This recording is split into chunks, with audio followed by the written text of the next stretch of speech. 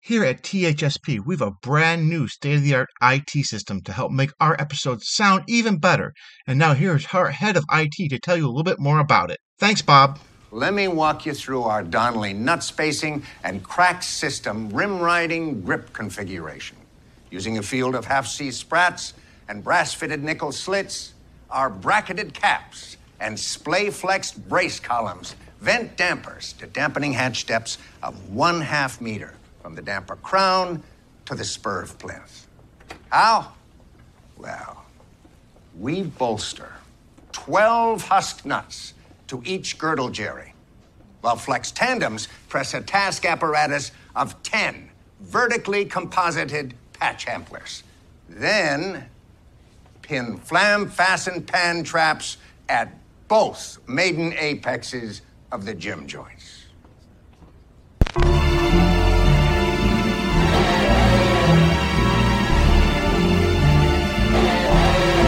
Welcome.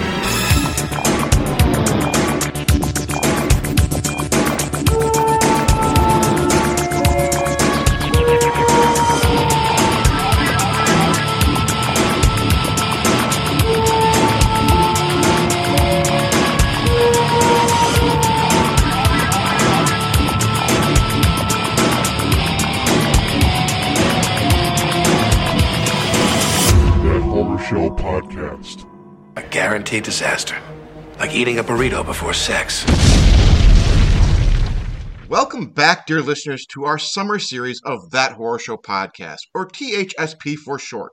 Tonight, we are going on our summer vacation episode called That Overseas Episode Part 2, Welcome to Romania. We'll be covering the French slasher film Haute Tension from 2002 and Watcher, a psychological thriller from 2022. All this in a brand new Kidz Corner with Nate, where we will discuss the 1987 classic Predator starring Arnold Schwarzenegger. If it bleeds, I can kill it. So, Christopher, before we get into our summer vacation shenanigans, how are you doing, sir? What is new exciting with you? Any big plans for the summer? Well, the big plans for the summer are just to go to the pool and get a tan, but not much else besides that. I'm also still recovering after our 3-part Ray Dennis Steckler episode. So, which, if you haven't listened to it, tune in. Oh yeah, we did just recently drop the third part, third and final part. Okay, so, but besides that, not much else going on right now. Well, should say yes, summer is here, and as Tim has noted, we are trying to prep ourselves for our summer vacations of sorts, and it's looking pretty nice outside, although now that the rain has stopped, the grass is probably going to start looking like straw pretty soon. So that's oh boy. So you went from no rain in the last few days. Well, we had quite a bit in the past couple of weeks, and then now, of course, it's stopped, and now the sun is just right out. And I think this past month I've mowed the grass twice, and that's about it.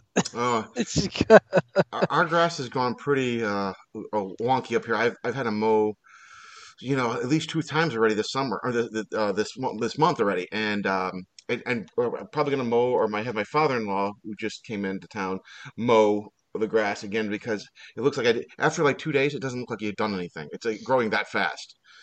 But go on, sir. No, but do you ever let your grass really grow real long before you mow it? Because that's what I did. Even when it was time to mow the lawn, I just let it grow real long, and then I've done that. Do it. Yeah. Okay. Yeah. Because because how I originally used to do it was wait until obviously till it growed, but not till it got to the point where it was really long, and then of course do it. I would just start bunny rabbits making babies in the grass. Yeah. Oh yeah. But and I'm hearing that supposedly it's going to be like a real dry summer or something like that. So, but I mean that's fine though. I mean I've been looking forward to the summer season, so I have nothing to complain about. Oh, buddy, you're preaching to the choir there, sir. Yeah, me freaking too. But besides my boring day, how about you, Tim? Oh, it's been anything but boring with. with school and work with the kids and everything, it's all winding down.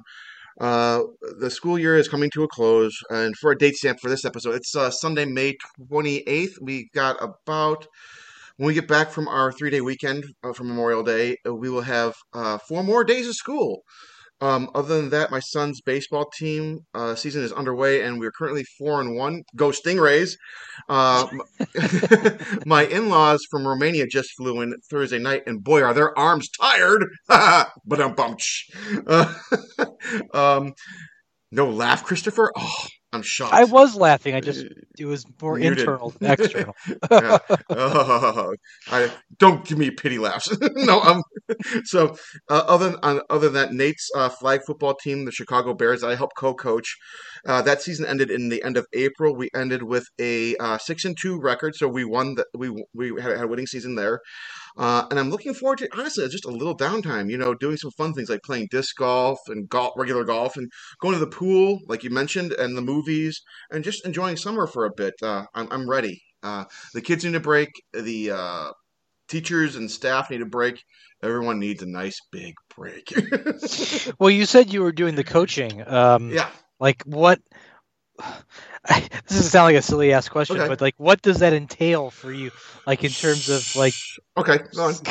no, but I mean like in terms of like what you have to do with that. I don't, So- because I don't have kids. I'm not married. I've never had to Well, to coach like a little league game or any of that. so for instance, I'm for baseball. I'm not an official coach in quotation marks, but I do help out with like we have hit sticks, and we practice hitting with the bats. A hit stick is basically what it sounds like for baseball. I'll get into football in just 1 second, but a hit stick is basically just this long, big graphite shaft with a big, almost like a tennis ball on the end, almost, but it's plastic, and the kids just wail on it with a freaking bat, and they just practice their swing and their stance and the speed of their swing. Mm-hmm. Is there a point where they ever get out of line and they try to hit you with it? No. Okay. Thankfully, no. I mean, they've got these big metal aluminum bats. I'm like, if they really wanted to, if they really wanted to uprise, they probably could. But they're good.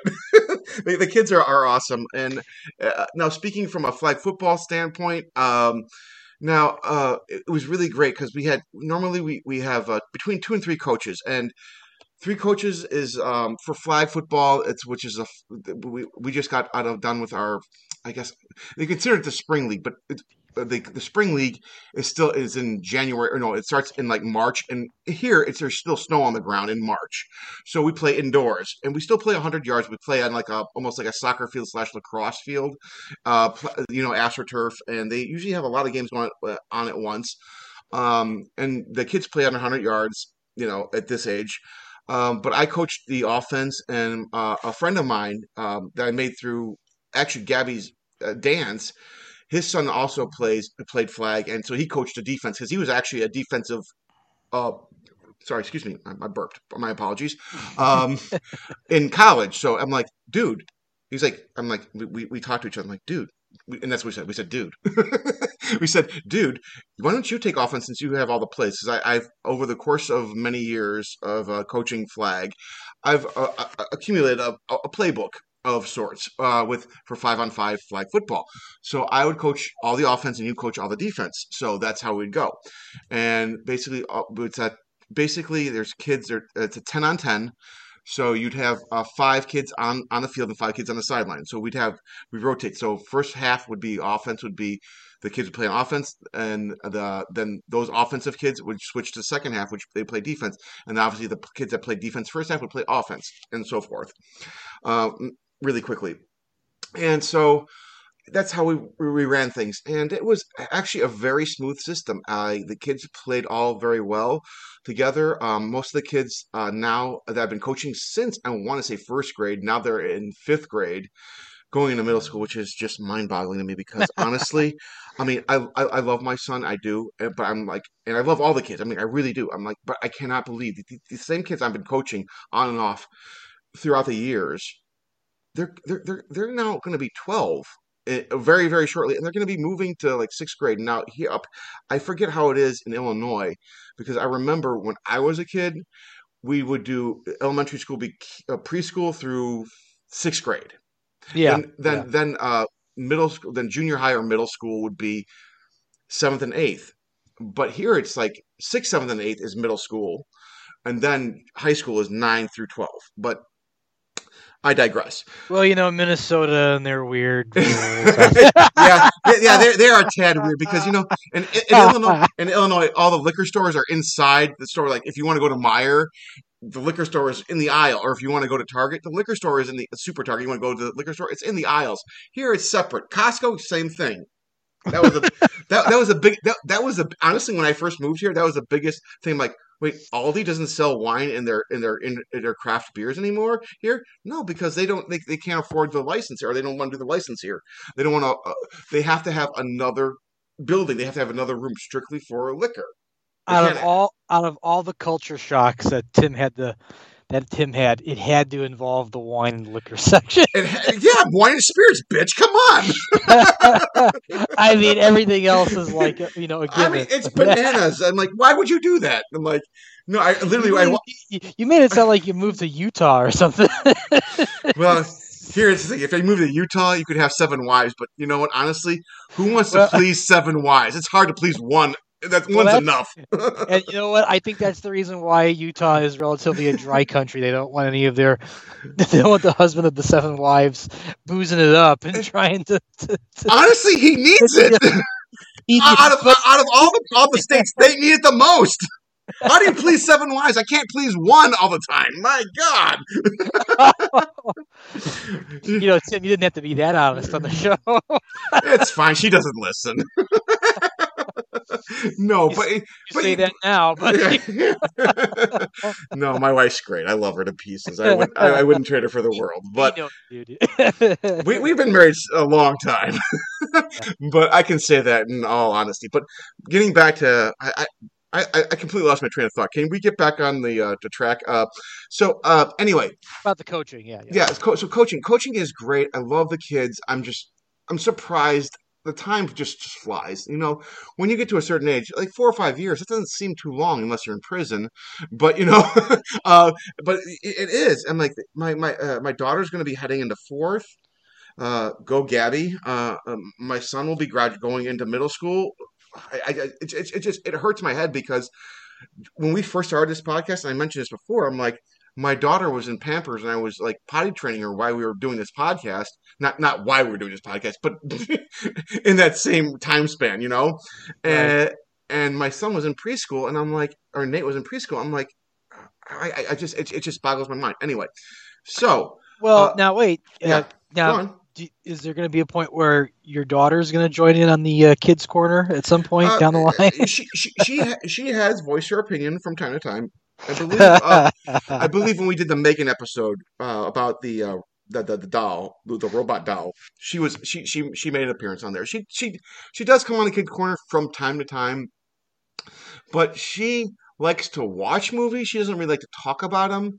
Yeah. So, but she got to plug her YouTube channel, which was fine. So if you want to go back about 2 episodes, listen to the Megan segment of of That Horse Show podcast, and you'll hear Gabby talk about her slime, YouTube channel. Which, hey, we all have our thing. It's all good. I don't judge too much. Just don't make a mess. That's my big thing. Just don't make a mess. Have fun. Don't make a mess. If you make a mess, fucking clean it up, because God damn it, Daddy's getting tired of cleaning up shit.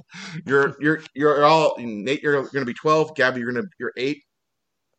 Do it yourself. Well, that's why the saying exists. When you're 18, you're out of the house. So it's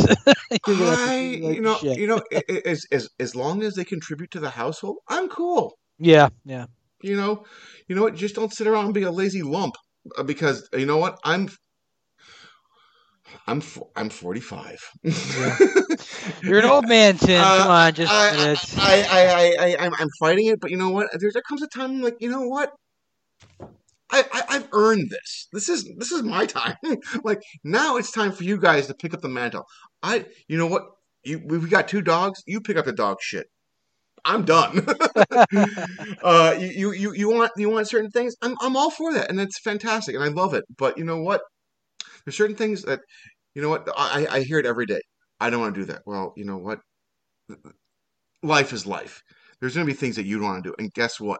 The things you want to do and the things you have to do, yeah, it doesn't always even out. Yeah, people forget that. It's like, listen, you may not want to do it, but there's some things in life that you are going to have to do. Yeah, I'm like, look, I tell my kids, I tell my own kids, I tell the kids that I help teach. I'm like, there are things you're going to have to do, and there are things you're going to want to do. And at some point, and I know you're in second grade, but guess what?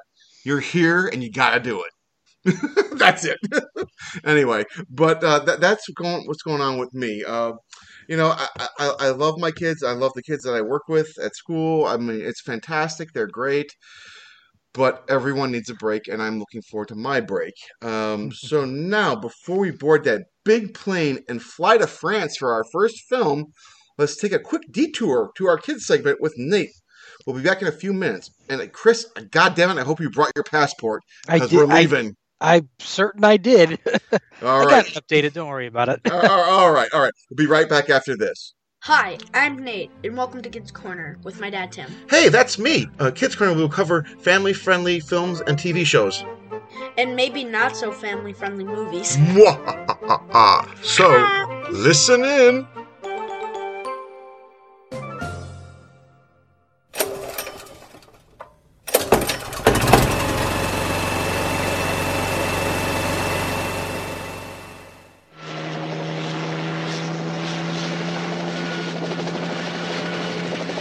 We are a rescue team, not assassins. Now, what do we gotta do? In a part of the world where there are no rules. We pick up their trail at the chopper, run them down, grab those hostages before anybody knows we were there. What do you mean we? Deep in the jungle, where nothing that lives is safe. You lose it here, you're in a world of hurt. Showtime, kid. Knock, knock. An elite rescue squad. You're bleeding, man. I ain't got time to bleed. Is being led by the ultimate warrior. We need the best. That's why you're here. But now, What's got Billy so spooked? there's something out there waiting for us. And it ain't no man. They're up against the ultimate enemy. Holy Mother of God. Nothing like it has ever been on Earth before. She says the jungle just came alive and took him. We cannot see it. No blood, no bodies.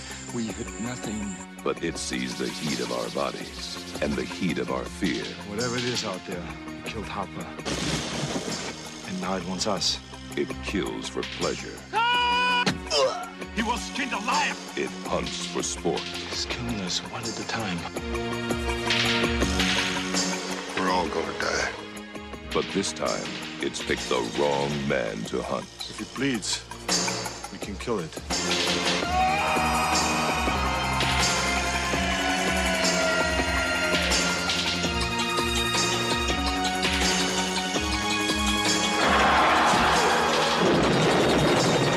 20th Century Fox presents Arnold Schwarzenegger. Predator. The hunt begins Friday, June 12th at theaters everywhere.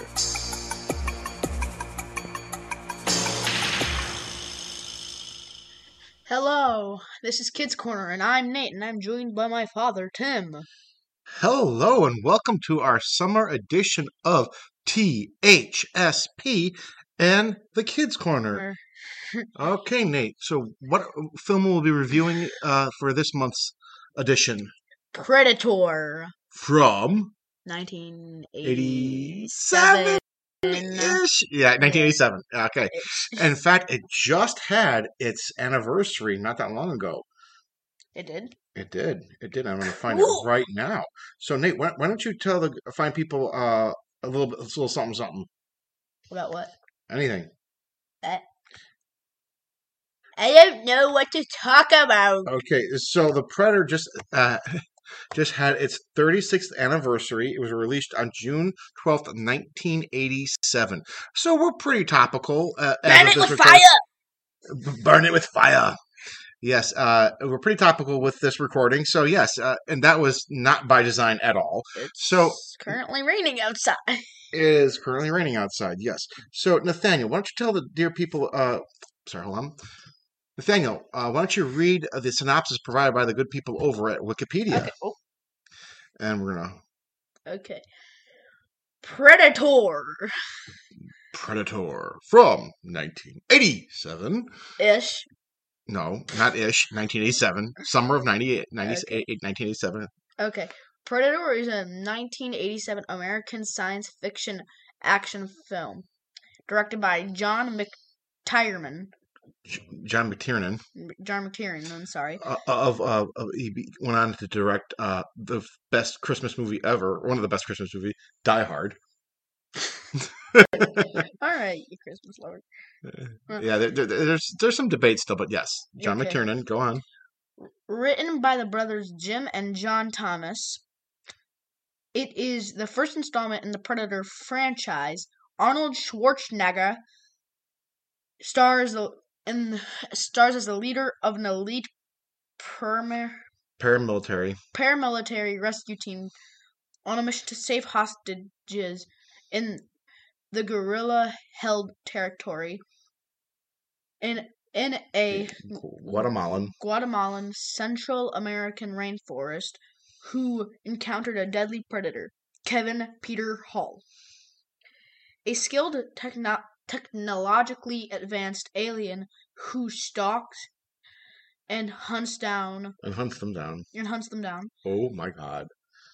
Carl Weathers, sorry if I butchered this name. Okay, that's Epidemla? Epidemla Carlio. Okay. Bill Duke, Richard Chavez, Jesse Ventura. That's Jesse the Body Ventura of professional wrestling. Huh? Who's that? Look him up on YouTube. Okay. And also the fine governor of Minnesota for a few years. Mm-hmm.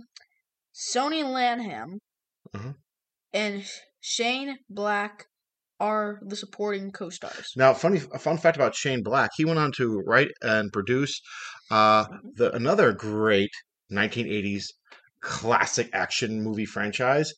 Can you guess what it is? What? It's not Die Hard. It's Live Hard. Lethal Weapon.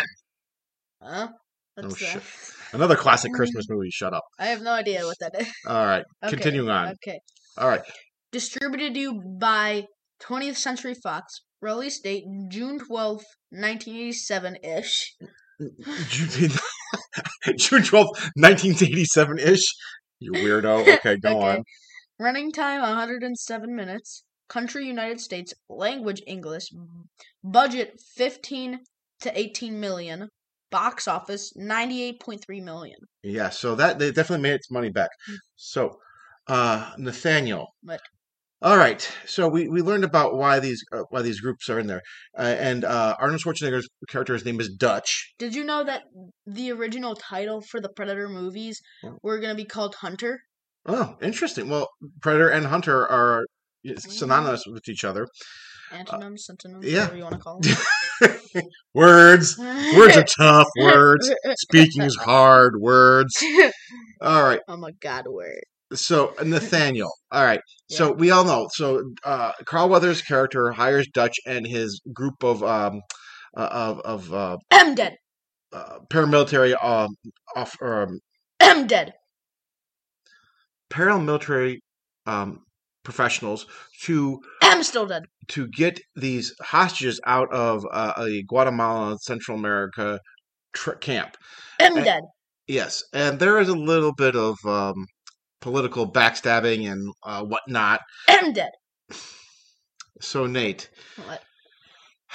Okay, you like the character of Dutch by Arnold Schwarzenegger. Yes. And you hope he came back for the sequel, right? Yes. You'll be sorely disappointed. Yes. He does not come back at all.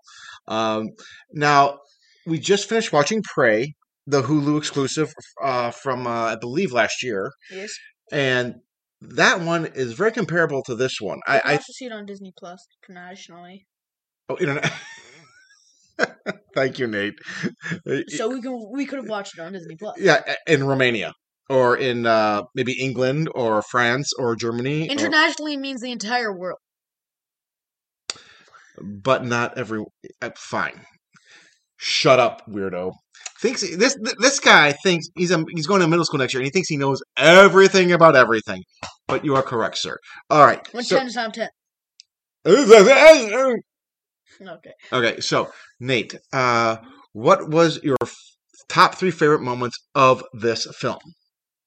Probably when Dutch was hiding in the mud from the predator, Mm-hmm. and he fell down a waterfall. Yeah. And then my second favorite part was when he was screaming at that gorilla girl. You mean the hostage? The hostage gorilla girl. Something. She's a hostage. She's not gorilla, paramilitary gorilla.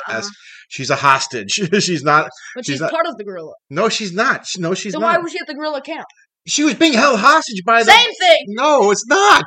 She's not the bad guy or the bad person. She's the hostage. She's the innocent in this. Mm-hmm. Anyway, okay. So Dutch was yelling at her. Says to get to the chopper. Okay, so I know that previous generations have grown up with this film being just the simple one-liners that are prevalent throughout this entire movie. Get to the chopper. Get to the chopper. I don't got time to bleed. If it bleeds, I can kill it. Or my personal favorite, which is just about as ludicrous as the rest of them. And I love it because Arnold Schwarzenegger takes his big Bowie knife and he flings it against one of the bad guys. It looks like a fake rubber knife. It was a fake rubber knife. He's not really killing anyone. I know, but they could have looked at make it. Okay, this was 1987-ish, maybe 86-ish. Okay? Yeah, but they could still paint it. They still have telling the orders back in 1987. Anyway, so Arnold Schwarzenegger flings this big Bowie knife, and it sticks in this guy, the bad guy's chest. And he's stuck up against the wall, a la Michael Myers in the Halloween franchise films, and he goes, "Don't go around. Don't go anywhere. Stick around. Stick around." I'm like, oh my god. Oh, but yeah. Is it okay if I have 4 favorite moments? What? 4 favorite moments? Go ahead. Take another one. My third favorite moment is when he's hiding under the wood planks. Okay. Things, where he's saying, "Come on, I'm right there, kill me." Okay. So, all right. So, spoilers. Well, it's 30 some odd years old. Oh my god. So, Nate, how does this movie end? Everyone dies. No. Except for Dutch and the hostage. Yeah. Does Carl Weathers die? The African American black dude that yes, he gets chopped off with an arrow. Oh, nice. Yeah, I forgot about that. Okay, and so it's Arnold Schwarzenegger and it's Dutch's character and the hostage, and they're the only ones that get to the chopper. No, my favorite one-liner from that movie is probably when they said, "We need to kill it, otherwise there will be no one else to get to the chopper." Okay. Okay, so Nathaniel, on a scale of 1 to 10, 1 being the least scary, 10 being the most scary, how would you rate this film? Probably a 2-ish. Okay, 2-ish for what? Being scary? For being scary. But I will rate this about a 2-ish. I'll give it a 4 for being scary because it's an action adventure horror movie. I like action adventure, so I don't find it pretty scary. But violence, just blowing the shit out of that the hostage area and just blowing the shit out of everything. I'm going to give this a 10 because they blew the shit out of at least 80 soldiers, more. I like that part. Well, of course you like that part. It's explosions, it's awesomeness, it's everything. But I'm saying a lot of bad guys died in this movie, which is fine. Yay, bad guys dying! Woohoo! Anyway, why don't you just feed them to the predator? Well, maybe that's what he wanted. So. Anyway, so scale of 1 to 10, 10 being the scariest, it's about a 2 for you, about a 4 for me, but violence, over the top, about a 10 for me, and about how much for you? 2. They could have done more. They could have done more. They blew up almost the entire country! Why couldn't they blow up the entire forest? Alright, anyway. They take the chopper, they just take a buttload of explosives, dump it into forest, set it off, boom, Predator's dead. Predator's already dead. Okay, he can't be much more dead than dead. He could have been dead easierly. What, dead-ish, maybe? No, more dead! Okay, alright. So, All right. Would you recommend this to one of your? Actually, you're out of elementary school. You're going right into a middle school. You're no longer a fifth grader. You graduate now. You'll be going into sixth grade in about 3 months, about 2.5 months. So, yay! Don't sound too excited. So, would you recommend this to one of your buddies? Yes. Yes, I would. How would you sell them on watching this movie? How would you convince them to watch this movie? Get to the chopper. Okay. That's the only thing. All right. So, Nate, would you give this movie a thumbs up or thumbs down? I know I only have 2 arms, but can I give it 10 thumbs up? Okay, so Nate gives it a thumbs up. I give it a thumbs up. So, Nate, on our next exciting segment of the Kidz Corner segment, what movie will we be covering? Predator 2. Ooh, I did not see that coming. All right, so... You didn't see that one coming? All right, so, Nate, you want to lead us out? This has been Kidz Corner. I'm Nate. Have a good night. All or right. Evening or morning, whenever you're listening. Okay, bye. All right, so I'm gonna help you out with this time. Okay. So for Nate Kazda, I'm Tim Kazda. Thank you for listening to Kidz Corner. Please join us next month on the Kidz Corner segment when we'll be discussing Predator 2 from 1990-ish. Good night. 1990-ish. Say good night, Nate. 30. Good night. Good evening. Good morning. Good night. Good night, Nate.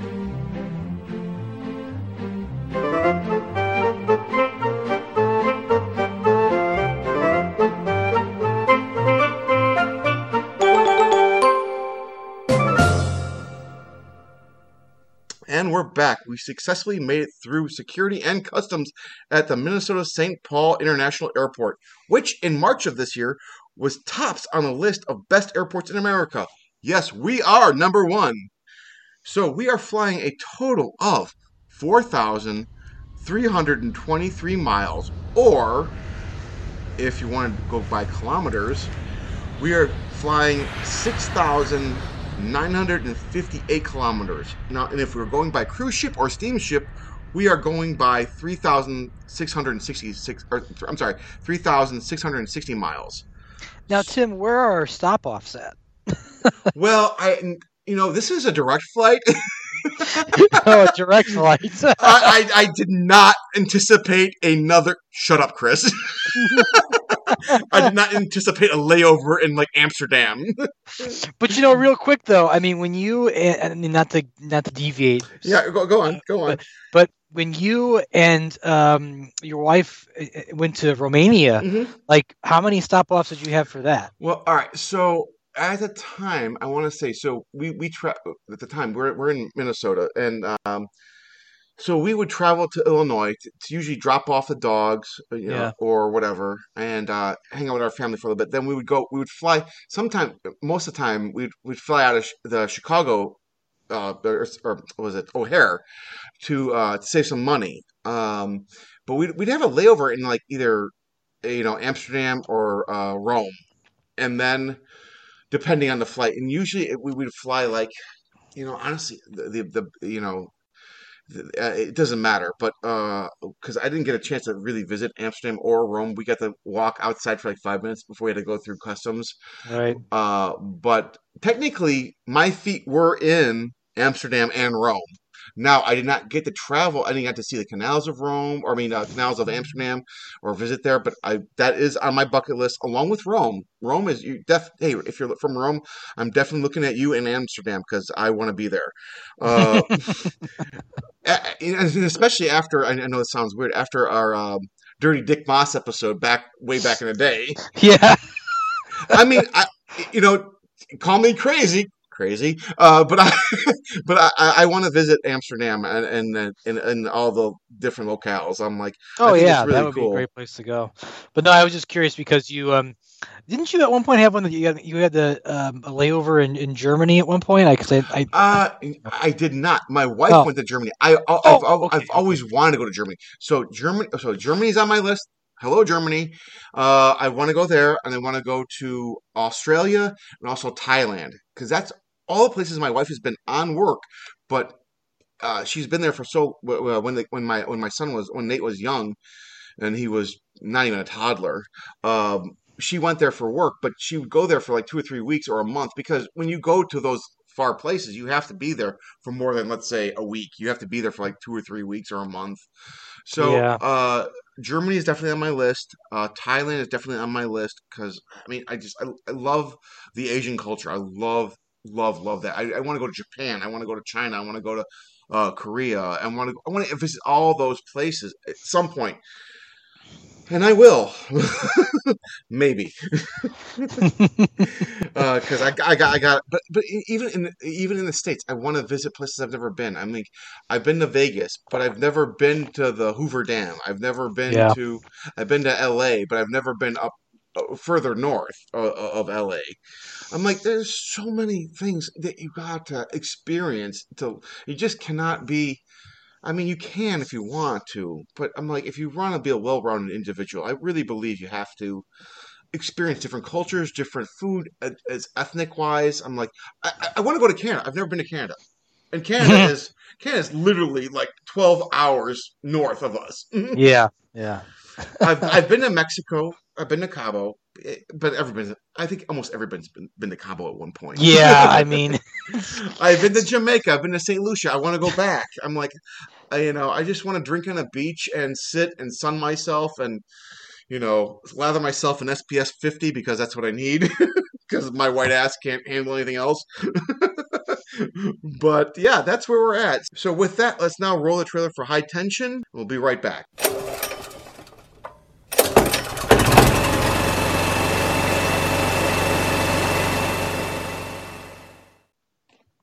Okay, Christopher, my big dude. Take it away, sir. All right, let me just Oh, you're not ready. Oh my God, you're not ready. I know. For a minute there, I thought I had it. Just let me. I do have it. I'm just saying. You had it and it went away. Yeah. No, I didn't. I didn't open it up. Pardon-moi. Yeah.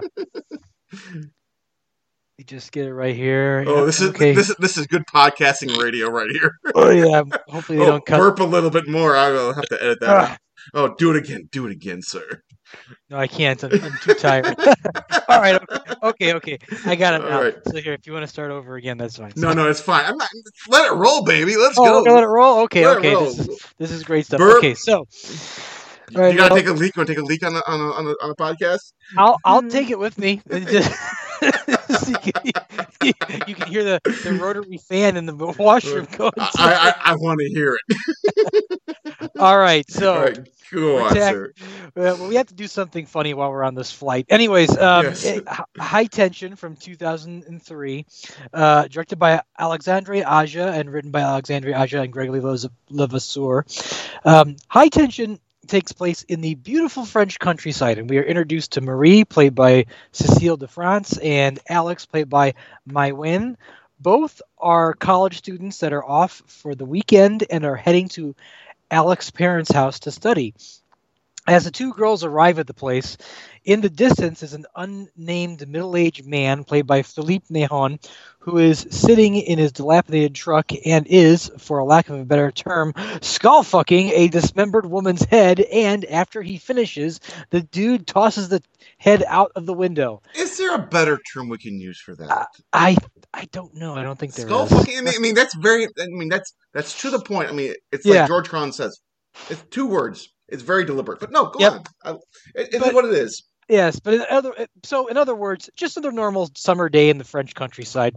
It's sexy as fuck. Yeah.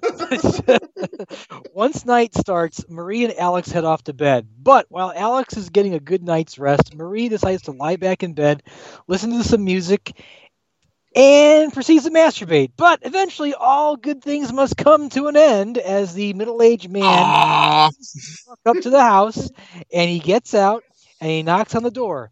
Alex's father answers the door, and the stranger proceeds to kill the poor bastard, and then soon kills Alex's mother and her little brother. But Marie witnesses the whole proceedings and finds Alex tied up in the killer's truck. Marie hops in the back of the truck and hides while the killer drives to a gas station. Marie hopes the youthful gas station attendant will help save her and Alex, but well, let's just say the attendant didn't have much of a chance. But as Marie continues to follow the killer... That poor SOB, my God. Yeah, I felt really bad for him. I did too. But as Marie continues to follow the killer in her hopes to save Alex, there is something about this whole event that isn't lining up, and Marie might know something about it. Yes, that's High Tension, or if you want to go by the French pronunciation, Haute Tension. This is or also known in the United Kingdom as Switchblade Romance, which wow. But you know, I like that title, but there's no Switchblade. Yeah. I know there isn't. I mean, that's like a title that would suit like a Tarantino movie, to tell you the truth. Honestly, no. Honestly, wasn't there a Tarantino movie? Or no, he maybe he found it. I remember buying a used VHS copy. It was called The Switchblade Sisters. Yeah. It was a 70s drive-in exploitation film that he had picked up for his then theatrical re-release company, Rolling Thunder Pictures. But, I'm surprised I remembered that, because I bought that for like $3 at used. I remember watching that. I'm like, holy crap! Well, that's the power of a Tarantino-esque title, is how it sticks in your brain. Anyway, moving on. We're not talking about Tarantino right now. I know, yeah. But, okay, so High Tension, I remember this movie coming out way back when.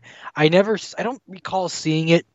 I do know that the illustrious Mark L. Rissman, that we both know of, has appeared many times on this podcast, and had his own podcasts in the past. Right. He did tell me about this movie, and he told me, I vaguely remember him telling me about like varying plot points and everything, but I don't think I ever saw the movie, so it kind of really didn't really fall on my radar at the time. It didn't resonate with you. Yeah. Well, and also I think this movie came out around the same time as where there was that horror resurgence in the early 2000s, where you had movies like Hostel and Turistas, and then there was that whole special terminology for it that was being called the torture porn type genre film, which High Tension, I think, kind of sort of got lumped into that a little bit. Yeah, I mean, it's really not. It's really not. It would not. No, I would not call it in this. I wouldn't call High Tension in the same realm as Hostel or Saw. Or I mean, it's kind of a completely different beast. Yeah. However, it does owe. It does tip its hat off a lot to the whole slasher genre, so it's not really entirely original. But at the time when this movie came out, there was like talk about the film's big reveal, the twist. I guess you can say the twist ending or whatever. Right. But watching the movie now in 2023, it's I like the movie. I didn't dislike it, but I do feel like watching it now, it's far more obvious what the ending is going to be about. It's not really as much of a surprise as most people think it would be. And we won't get there just yet, but yes, go on. Yeah, well, primarily because we are so used to movies now about serial killers and the big twist and everything like that, that let's just say it this way. If you're a newcomer and you see this movie, you'll probably figure out, the real backstory behind this movie before it's even over. So, but for its time, I guess it was kind of like a new transcendent kind of ending. Well, and according to if you go to Wikipedia, the controversy, this film was included in Time Magazine's 10 most ridiculously violent films. Now, a lot of time has passed on that, and I want to say that while there are some violent scenes, I've seen much more. I'm looking at you, Terrifier and Terrifier 2, which by the way, we do plan on covering in a upcoming THSP episode, because honestly, they just swept like I want to say the new horror awards via Shudder. Didn't the first movie it really made a splash? It was and it was made for so little money, and no one ever thought that was gonna Here's the thing: is I don't cringe hard at a lot of the horror movies, like most of us. But Terrifier and Terrifier 2, holy fucking guacamole, Batman! I'm like, I was like, I'm like, I felt a little sick, like literally. I'm like. I'm like, it's not Siberian, whatever the fuck it is, like top Siberian film. But my God, it's goddamn pretty fucking close. But anyway, and while we're going down this road, several viewers noticed films striking notice similarities to the plot between Dean Koontz's novel Intensity and this film.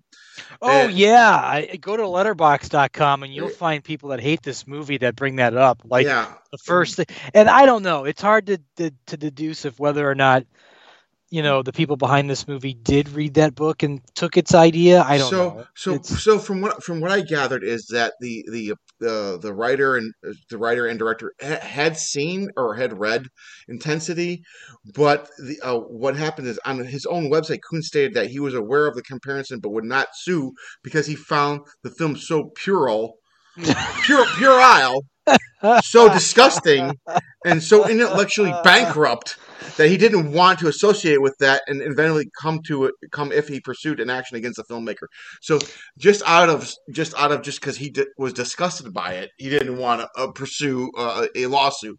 So I mean, I guess he got that going for it. Well, and then we should also mention when this movie came out, it didn't really get like the most positive reviews. I was recently. Yeah, you go on. We talked about this off air, but continue sir. I'll read just a little. I'll give us the abridgment.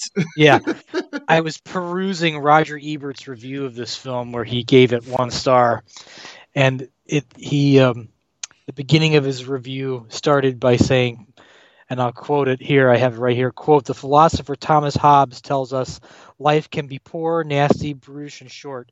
So is this movie." Wow! Yeah, I know.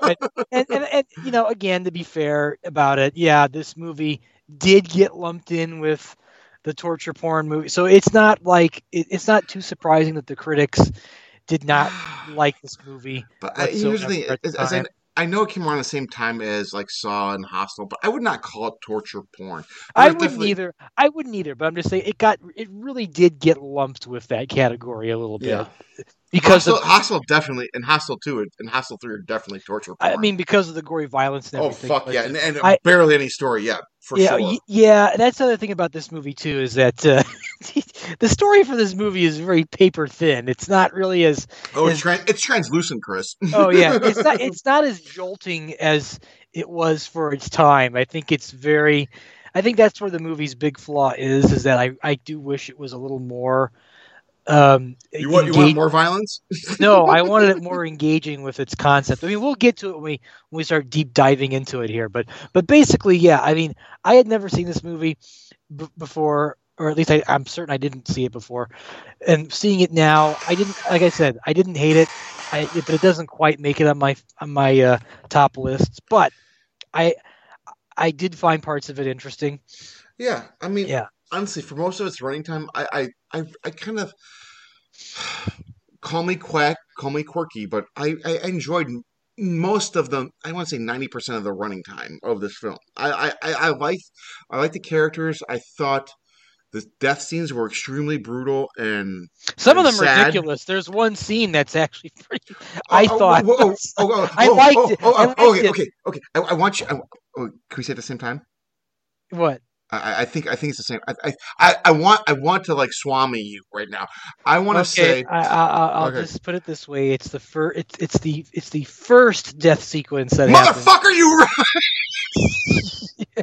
The dad, yes. Yeah. We'll save that. We'll get to that. Motherfucker, I knew it. I knew you. I mean, it was a decent death sequence, but it was completely ridiculous. It's bananas, and how does that even fucking work? No, that's what I mean when I say if you go into this, again, in terms of the story, the illogicalness behind it is like after a decade, I know you. it makes you've never seen this movie, and maybe one day we'll cover it, but it makes the death sequence of this one character in a film called The Murder Secret from 1988. It's an Italian horror movie. There's a scene in there where a person gets their, and I'm not going to I'll just mention this and maybe you'll see the connection, but there's a scene where a person gets their head cut off by having their head stuck underneath a you ever see those large toy, like a large toy chest? Yeah. Almost like it's like a trunk. Yeah. And the killer takes the person's head and sticks it underneath the chest, and then uses the closing bar to cut the head off. It is completely. So he did a curb stomp with a toy chest. Yes, basically. Okay. And it's totally not. And if you don't know what a curb stomp is, watch American History X. That is fucking. It's not a horror movie, but that is violent as fuck. Well, it's not a horror movie, but the concept is. It's horrific. It's horrific. Yeah. Anyways, yeah. So now, like you said, you've seen this movie before, so I have, but you know what? Honestly, I completely forgot the twist, so we're not going to get there yet. But yes, I've seen the movie before. And it was on my radar for quite a while. Literally, I want to say about the first year of our podcast. I'm like, because I had watched it, I want to say during or before even our several pod days. I'm like, and I really, at the time, I really enjoyed it because it was unique and different. But I've seen a lot of movies since then. But go on. Right, and the other thing to mention, really, really quick before we get into this, is that this movie. Now, I found this on Wikipedia, and I don't go to Wikipedia for every ounce of information, but you should, because it's always accurate. Yeah, but they mentioned something about this movie that I was a little surprised at. That this film was part of a. There was a. Say it. Come on. No. It was. I'm trying to describe that. It was sort of described as a movement called the New Extreme Films or New Extremity. Really? Okay. And it was basically a bunch of films that were made in the early 21st century that, were controversial, and they mostly contain films of extreme violence or, explicit sexual, content or whatever. And this movie was sort of like in that category. Really? And if you go on Wikipedia, you'll find the info on it. And there is one film that that popped out at me that I had heard of back when I was in college. It was called Boss Moy, which I'm probably not saying that right, but it was basically, I think that movie was about like women getting revenge on these guys, and it had like really extreme, like explicit sexual content. And I've never seen it, but I remember hearing about it. But I mean, basically, it's a quote unquote movement making extreme films. But it's like, if you really want to look at the era of other films like the 70s and the 80s, I mean, like. Yeah. There's always an era where someone is pushing the button. So I don't really... and honestly, like comedians, I think for horror people, or for the horror genre, you need to find the line and cross it, but you never want to punch down. You always want to punch up. Yeah, and, that's hard to do sometimes too, because you never know if you're punching down or up. That's the other problem too. Yeah. I agree, and they said this was, and honestly, maybe it's because we've become so desensitized. I'm like, and I will completely, throw myself in that category, because there are some things where I'm like, I watch, and like, that's supposed to be really fucking gory, that's supposed to be really scary, but then a movie like Terrifier 2 comes along, I'm like, holy fucking crap! I'm like, I know that's practical, but that's really disgusting. I kind of feel uneasy in my stomach, I'm like, but there are certain films like that, and honestly, I can watch horror movies like almost 24/7 because that's what I like. But I mean, I don't. But give me something like a real trauma of the ER on like A&E or like or TLC back in the day. I'm like, I can't deal. I'm like, literally, because I think I can separate what is fiction to what is actually. Even though it's filmed for reality TV, that there is some sort of reality going on, where there is some sort of blood and like actual guts happening. I'm like, I like literally, I can't watch that. I will get sick. I guess the question that we'll be watching those surgery videos that I sent you through the mail. All right, man. Yeah, no. Anything with giving birth or anything where there's like a heart surgery, I will fucking puke in my wastebasket. I will not. That reminds me of the Simpsons episode where Homer has to get the triple bypass and the Dr. Nick is watching the surgery video. Like a YouTube video? Well, no, I mean, like, this is way before YouTube. Yeah, right, yeah. And on the video, the instructor is saying you take the instrument and you split the rib cage open, and then Dr. Nick sees it and he goes, "Oh, ew, blood." It's like, that's what you have to do. Yeah. No, I know. I will say I am the biggest pussy when it comes to that. Real blood, okay. Like Hatchet movies, Victor Crowley, fine. Real blood, fuck me. I'm dead. I'm gone. I will be the first one to pass the fuck out. Yeah, but and there's one other thing about this, but I'll probably mention it later when we get to the twist, because like I said, I occasionally love to peruse like letterbox.com and just. I'm on Letterbox. I love Letterbox. I love Letterbox, but I do feel in certain cases, look, I love reading reviews from people who really like review movies. Yeah. And then the other part about Letterbox that I can't stand is people who think they can review movies and they do a real shitty job of it. Like basically like us. Well, I would say we're a step in the middle, but okay. Like, you know, the one they can't always stand is the one word, like the one sentence reviews. I'm not talking about like, you know, basic, you know, this is what the movie's about. More like, I didn't like it, I hate it. Or like but then also written in bad syntax, and it's like, oh my, and some of those get like 1,000 likes or loves, and it's like, no. Are you seriously kidding me? Honestly, I do not trust an opinion from someone who cannot form 2 words. Okay. So here's the thing. I'm on Letterboxd. I want to say I'm on Letterboxd, but I'm not on Letterboxd. Like I use it as strictly just a account of all the movies I've seen and how I feel at the time. I don't use it as like, oh, this is something, something like that. I'm like, I use it because I want to know how many movies I actually watch during the course of a year. Right. But the reason why I'm mentioning that is that this is just a prelude to what I'm going to mention later. Is, you know, this movie got like bad reviews because of its violence. Now it's getting bad reviews for a completely different scenario, but I'm going to save that till we get to the end, because I truly don't think that the new interpretation for this movie is completely warranted. Let's put it that way. Okay, fair enough. But we'll get to it when we get to it. So anyways, I'm intrigued, Chris. I'm intrigued. Yeah. So anyways, we should start, you know, okay, so this movie pretty much just has a basic 1, 2, 3 opening setup. We're introduced to the 2 main characters, Marie and Alex. They are basically going to go spend the weekend at Alex's parents' house. To study for their bar exam. They want to be lawyers, I think.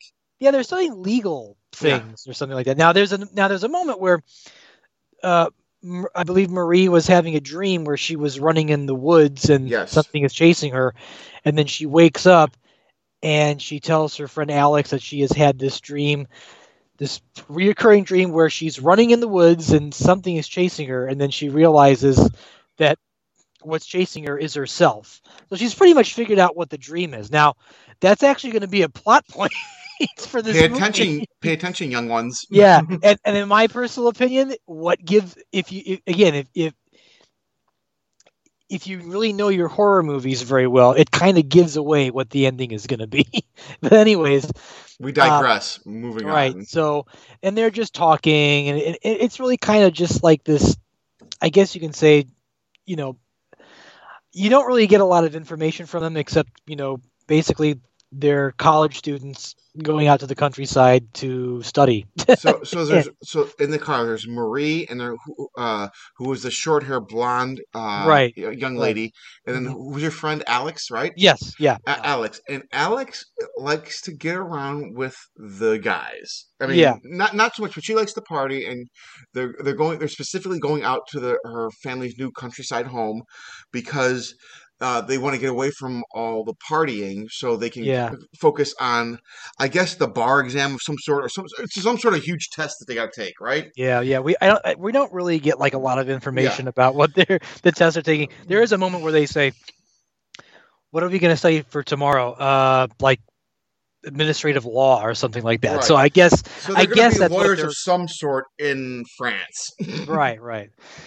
And so in the meantime, we then cut to a shot of this old dilapidated truck that's parked outside by the in the cornfield. The cornfield by Alex's house, right? Her parents' house, and we get this. Inside the truck is this middle-aged man wearing overalls, and he's sexy. He is one sexy beast. Let me just tell you that. Very rustic and and charming. Charming. Oh yeah, very charming. So charming that you think there is someone in the car giving him a blowjob, but it turns out, as I've mentioned in my so eloquently, skull fucking. Yes. Well, not entirely inaccurate, considering that basically the man is screwing a decapitated head of some woman that was killed. I gotta find a better terminology. I'm gonna try by the end of the show. I'm gonna try to find a better terminology. I don't think we will, Tim. Mouth love. Yeah. Skull fucking is a very deliberate, like shell shock. It's very. I guess I'm trying to do the shock factor, like Alexandre Aja has done in this movie. Yes. So skull fucking yummy. So, but anyways, it's a weird sequence because, as I said to you before, well, I won't give it away yet, but it's interesting that we're introduced to this character here at this point in the movie. Because it feels like it should be a little bit later because of the big twist reveal at the end of the film. But anyways, with a twist. Yeah. But anyways, I guess I could say it's a nice scene to like get you in the mood for the fact that something horrible is going to be happening here in this film. In the mood for something horrible. Well, I mean, the fact that he throws this decapitated head out of the truck window like a fucking soccer ball. Not even more like a soccer ball. That's very good because it's France and that's what they play, soccer. Yeah, it's European. Yeah, it's European. However, I would say more like just the discarded trash. Like, hey, I'm done with you. Like, here's a discarded cheeseburger wrapper or burrito wrapper. But no, soccer ball works. Right. I like it. I like the way you're using your intellect. Yeah, what little of it there is. But anyways, so Alex and Marie arrive at her parents' house. Mm-hmm. Now, this is what's interesting. We don't really get to see much of the family. We see the father. Yes. And he says like one or two words, and then that's it. We see the little boy not wanting to take a bath because he wants to wear his cowboy costume for his older sister. Yeah, how American for a film for France.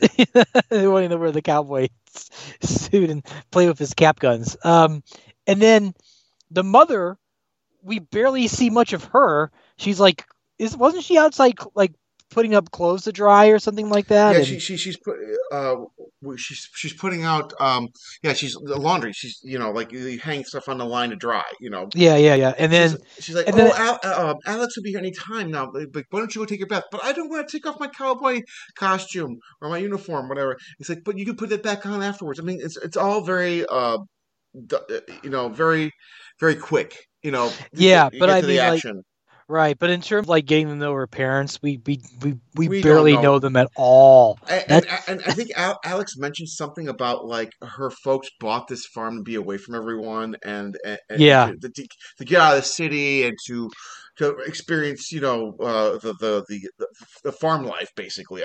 They sure as hell succeeded because not only do they get away from the town and not want to be near anybody, they make sure that the audience doesn't get to see them either. Nope. Or as much. Yeah. But so then they arrive and then it's nighttime and the family's going to sleep and then Marie's going to go to bed and Alex is going to go to bed and then we're treated to this sequence where Alex is lying in bed listening to her listening to her portable little radio. Her iPod or her digital media at the time. I mean, I don't know what it was. There was no iPods back then. It was just, or what? I don't think there was. There wasn't any. No, there wasn't an iPod back. Well, it was 2002. 2003. I meant to say. Yeah, honestly, I don't know. There's some sort of like portable music device. We'll just say portable musical device. It's fine. Little portable Walkman. How about that? Sure, let's go with that. And we get this sequence that she's just lying in bed. But before that, she should mention that she went outside to smoke a cigarette. Yes. And she sees Alex in all her glory. Right, taking a shower. Seductively, washing her body. Well, maybe not seductively, but to her it was seductively. But to Marie's viewpoint, seductively. Yes. And I'm not gonna lie, it was pretty hot. Yeah. I mean, it was pretty. I mean, I jacket to it, and not only that, but so does Marie. Chris is like, I have. I've got the strength in the right arm for a reason. But no, and then of course we get the scene where Marie is lying back in bed, and she's basically listening to this music. And having a little bit of fun with herself, and then, as they say in the first movie of American Pie, double clicking her mouse. Yes. Right. And then delicious. But then all of a sudden we have a visitor that shows up. It is Tim, the ice cream man. Well, I don't think he really is the ice cream man. But just... here's the thing. Why do killers have to ring a doorbell? Yeah. I'm like, motherfucker. I was thinking, you know what? That was a very good question, because when I first was watching, if you're gonna fucking break into a house, you're gonna ring the fucking doorbell. Yeah. Why would you ring that bell? I mean, unless in the killer. Was he being polite? Yeah, he was being a very polite killer. No, so our killer walks up to the front door and rings the doorbell, and then of course, this is it's interesting. Late at night, out in the middle of nowhere, the father wakes up and answers the door. So I want to just take a quick break on that one, because honestly, so my in-laws who just came into town from Romania, they built a house in Carpathian Mountains, and I've been there a few times, and we've actually recorded a podcast for Severpod there where I was actually in the Carpathian Mountains. Now, when you're a house in the middle of fucking nowhere, okay. All the homes around us, all the homes around them, all their, whatever fields, they have these gigantic gates. Now, each gate has a doorbell, and each gate probably now has a Ring camera. Now, I know this was 20 goddamn years ago, but however, where's the fucking gate? This guy should not be able to just walk up to the goddamn house. No, there's a gate for a fucking reason. An 8-foot in my in-laws cases, there's like an 8-foot steel fence, and it doesn't have barbed wire in it, but it definitely has those goddamn prongs on it. So if you're gonna try to jump the fucking fence, you're gonna lose some flesh. But I digress. But continue on.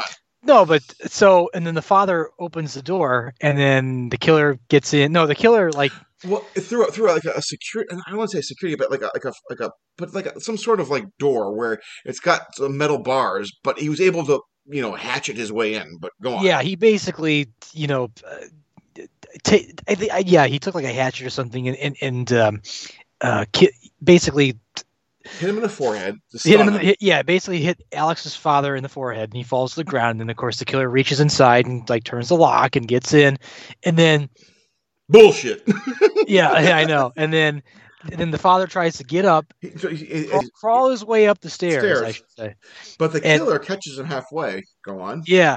Well, and then there's also the family has like a Saint Bernard, and there's a moment where the Bernard tries to attack the guy, and then suddenly the killer did something to the dog. We don't really get to see what it is. We hear a whelp off scene. We just see a bloody dog being dragged across. Which, as you remember from our last episode, you don't kill dogs on screen, and you don't kill kids. But and you know what? This movie breaks 2 of those rules. But you don't see it. It just happens. It just happens. Yeah. So then the father tries to get up the stairs, crawl his way up there, and then the killer takes the father's head and sticks his head through between the banister posts. Between the banister posts. And then, and this is where Tim and I are both in agreement that this is the most ridiculously implausible death sequence in the movie. Extremely violent. But go on. You tell it, sir. You tell it so much better. Well, the killer takes this huge dresser drawer and pushes it against the side banister of the stairs, and collides it against the father's head, and then pushes violently where it decapitates the father's head. I'm just wondering, do you realize how fast you have to be going with a dresser drawer? How hard you have to push and how fast you have to push to decapitate someone with a dresser drawer? Yeah, not a dresser drawer, a complete dresser. Well, and that's the other thing though too. Watch any movie where like someone's get their head chopped off of an axe, and it looks like it comes off of a clean cut. There's a lot of bone and muscle, and nothing comes clean off. Bone, muscle, and ligament. Yeah. But nevertheless, it was a violent death sequence, despite the fact that it was completely ridiculously over the top. Right. I'm not saying a guy won't be dead. I'm just saying I don't think his head would come off. Yeah, me neither. So then, Alex's mother gets up and heads down the stairs to see what is going on. Because she hears a commotion. Yeah, it's like, I wonder what's going on. And then she goes and she finds her husband is dead. Not dead, but just like decapitated. I mean, dead. Okay, heart attack. That's terrifying enough as it is. But decapitated and like through a banister with no head. Anyway, yeah. So now, while all this is going on, Marie is kind of sort of witnessing all of this. She hears the guy come in. She's peeping through like the corner of her door, seeing what's going on. Right. So, and of course, there's a moment where she's trying to call the police, but there's like an unused phone in the room she's staying. But then she tries to find the plug for the phone, right? And it turns out that the plug that's there is not it's for a the TV phone, cable. It's for a TV cable. And she's like, convenient. Now, what she does to hide in this movie is very interesting. She suspects that the killer does not know that there is another person in here, i.e. herself. So she takes everything that she has in her room, like all her makeup and everything, and which is very clever though. Packs it up and hides it. And then there's a moment where she is in the bathroom, and then she's like, the killer's coming up the stairs, and there's nowhere else she can hide. And then the killer comes in the house, in her room, and is looking around, and looks in the bathroom, looks in, the room, the bedroom. And there's a moment where he walks over to the edge of the bed and pulls the mattress up, hoping to look through and seeing if she's hiding under the bed, and she's not. And then he puts the mattress back down, and it cuts to like a low angle shot in which she was hiding under the bed, but she was like she pulled her legs over so that way he wouldn't see her at the foot end of the bed. The way how that was set up was like kind of weird. Yeah. Yeah, like you would think the killer would just push the entire mattress off and find her underneath. Yeah, because she kind of curled up into like a little ball, and then she was able to like extend her legs. And she's like she's trying not to breathe. Yeah, and she's covering her mouth so she doesn't have to breathe and everything. Right. It's not a bad scene. It's pretty good, but it's just the way how that was shown. It was like, so the killer decides to not push the entire mattress off the bed. He just decides to look over and pull up the foot end of the mattress. Conveniently. Yeah, conveniently so. But again, not a bad sequence. It gets the point across that she's managed to hide. Yes, and you think she's hiding in the shower because he's checking all the places where she's like she wiped down the sink, she wiped down underneath the faucet, she did all the stuff. Well, he was probably also hoping to find her in the shower so that way he can get a look at her. Boobies. Come on, man. This is France. Come on. There's no problem. Give me the tatas. So, and then, by the way, the little kid is running around the house too. There's like a scene where like the kid's running running around the house, and then the killer's just like slowly following him. Right. And in fact, the mother tells little Billy or little Timmy to go back to his room and close the door. I'm like, that is not a good option. No, it's not. So then so it turns out that the killer has tied up Alex and thrown her in the back of his truck, and and what a truck it is. Oh yeah, dirty, dilapidated. Looks like it hasn't been cleaned in ages. I mean, in other words, just an old gas guzzling, grimy truck that again, talk about stereotyping serial killers. Yes, if they're driving in a truck, it's always going to be dirty, grimy, and no windows. No windows. It's almost like that all began with the Silence of the Lambs, where the guy says, "Can you help me move this couch into my truck or something that?" But he didn't have any candy. How is he supposed to lure unsuspecting children to his truck? I know, no candy. Fail. He handles it another way, Tim. How does he handle the kid, Tim? Well, apparently he takes a long shotgun from the father's study and goes into the cornfield and just tracks the poor bastard down and shoots him. Right, and we never see the kid get shot. We just hear the sound of the gunshot. Right, and we see the flash in the cornfield. But again, there are certain tropes, there's certain kind of rules you don't break. If you're going to kill a dog, you kill him off screen. If you kill a kid, I don't advise against it under let's say 12 or 16. Yeah, as long as it's in a movie. Yeah. Honestly, I wish society respected rules like horror movies do. Yeah. I mean, in general societies, yes, we do respect real rules, but when it comes to horror movies, it's sometimes you can break them depending. But anyway, so oh boy, yes. Right. So Marie gets like a long knife and gives it to Alex while she's tied up and ball gagged, and tells her not to make a noise.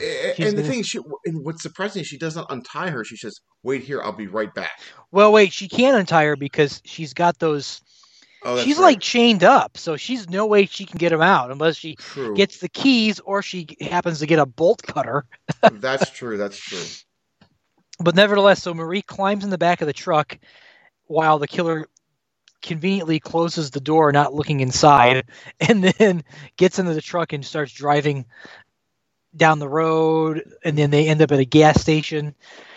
And I did like this sequence. I like this moment where like he gets out of the truck and starts pumping gas, and then Marie gets out of the back end and then slowly makes her way over to the gas station. How does she get out of the truck if it's padlocked?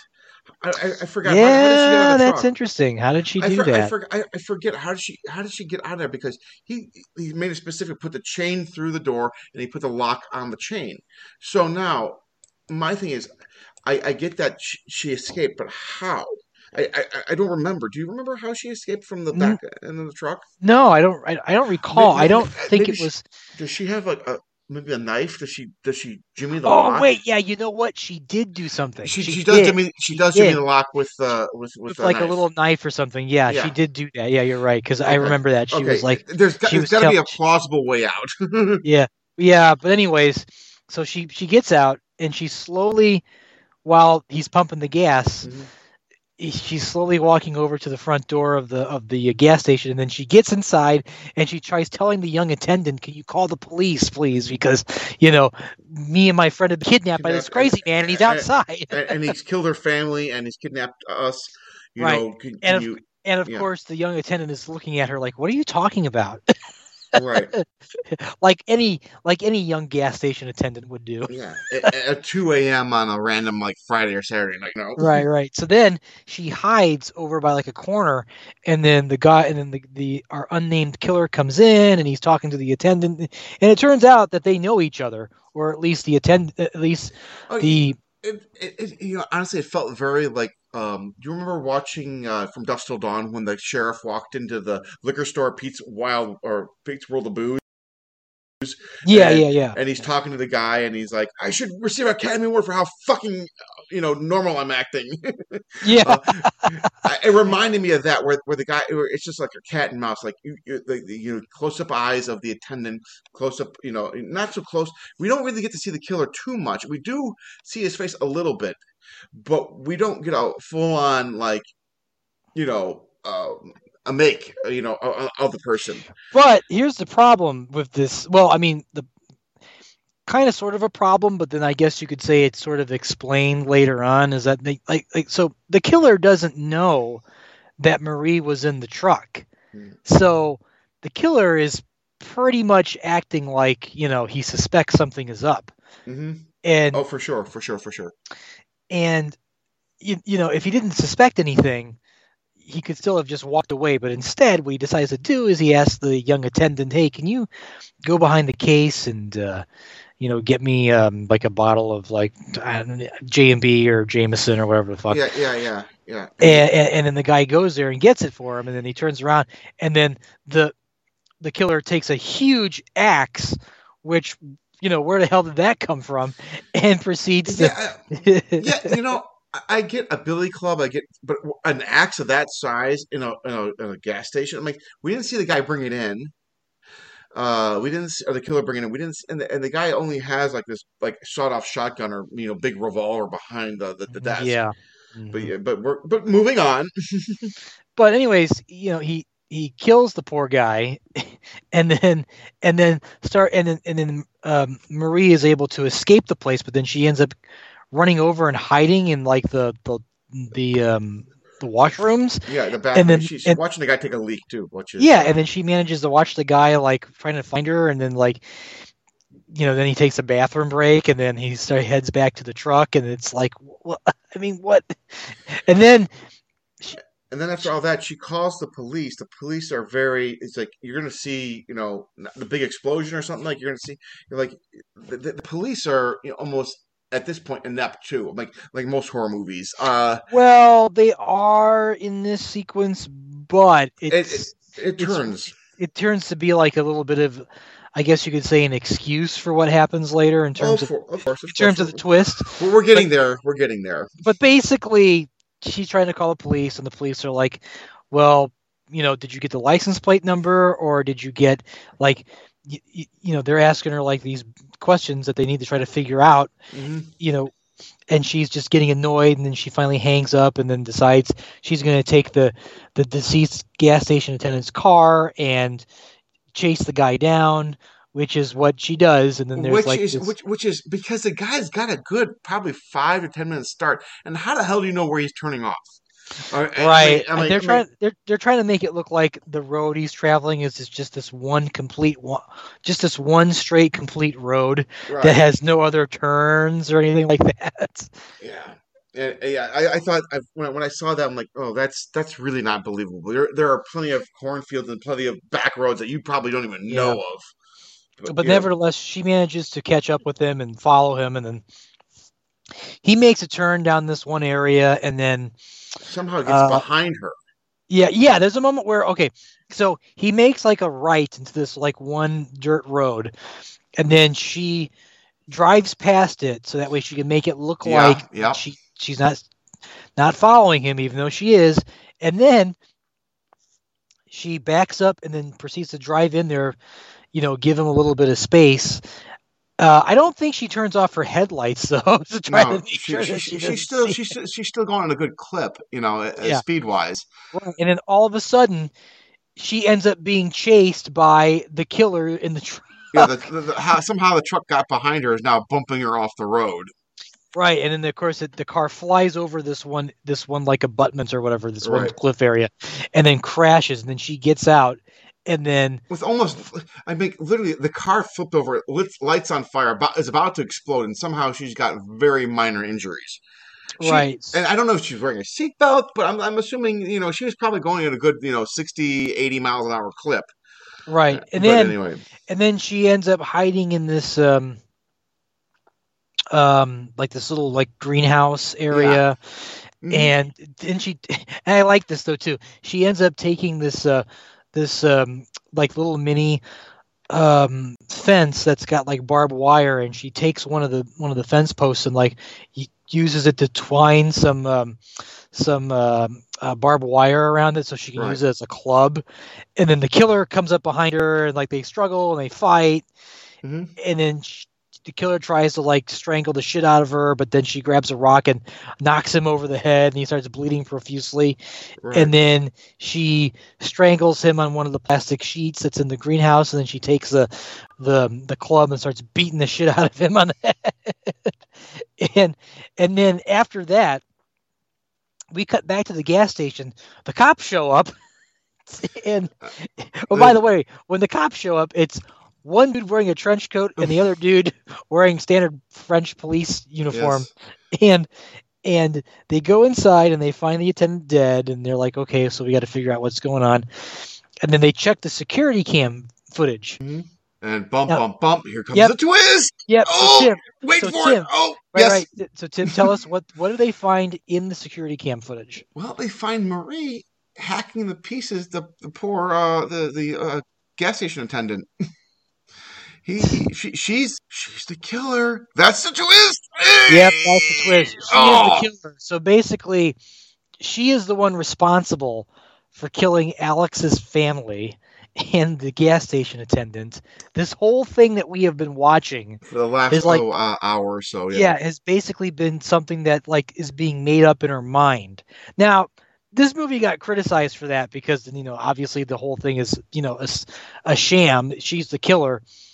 And everybody wasn't big on that. But to be fair about it, though, Hitchcock kind of did that in the movie called Stage Fright, where someone tells a story about how they're accused of something and they tell their story in a flashback. And then it turns out later on, spoiler alert for that movie, that everything that guy told about in the flashback never happened.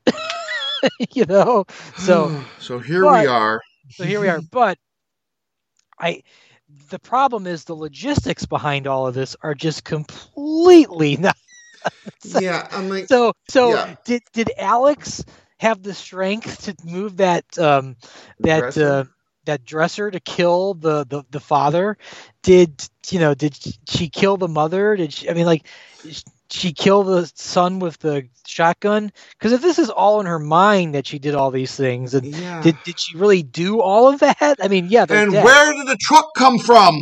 That's true. Roger Ebert even made a great comment about that, which I will quote right here. That motherfucking ginormous, ugly-ass truck. Where did that goddamn thing come from?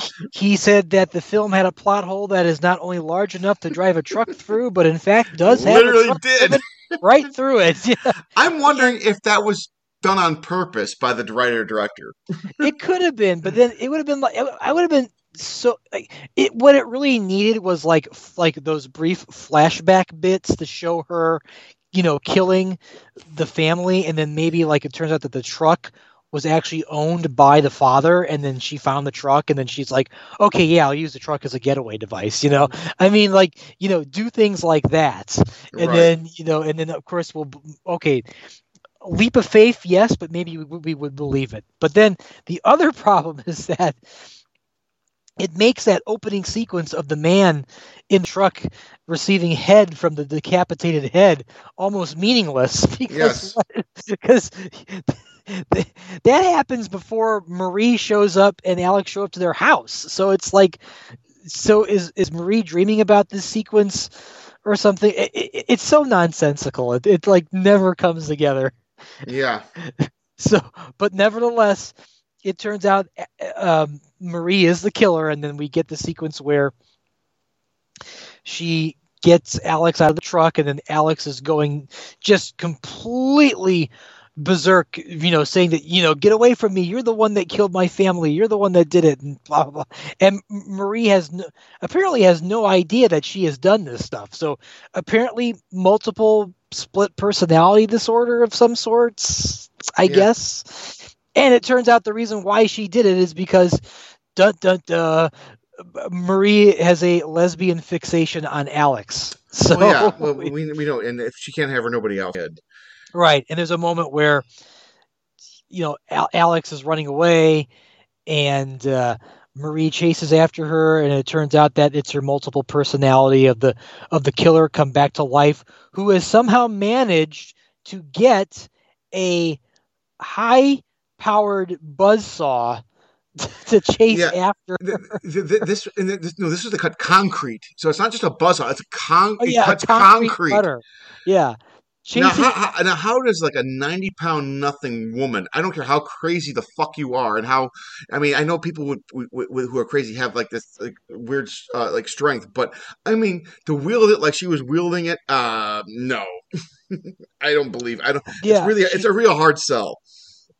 She chases Marie is chasing Alex with that high-powered concrete saw. Yeah.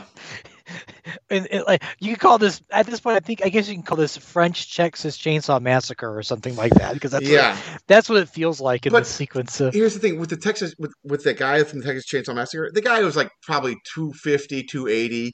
You know, arms for days. I'm like, I buy that. I don't buy a 90-pound a chick with a short haircut being able to swing that. I'm like, push a dresser, a complete dresser, and decapitate someone at that kind of speed. I'm like, but unless she's on like meth, maybe. But it provides an excellent opportunity for Marie to kill one more person. In this case, a passerby driver that stops after almost hitting Alex, and then Alex begging to get in the car, so the driver lets her in the car, and then of course Alex started. Obviously, the car now cannot start. Jesus, I don't know.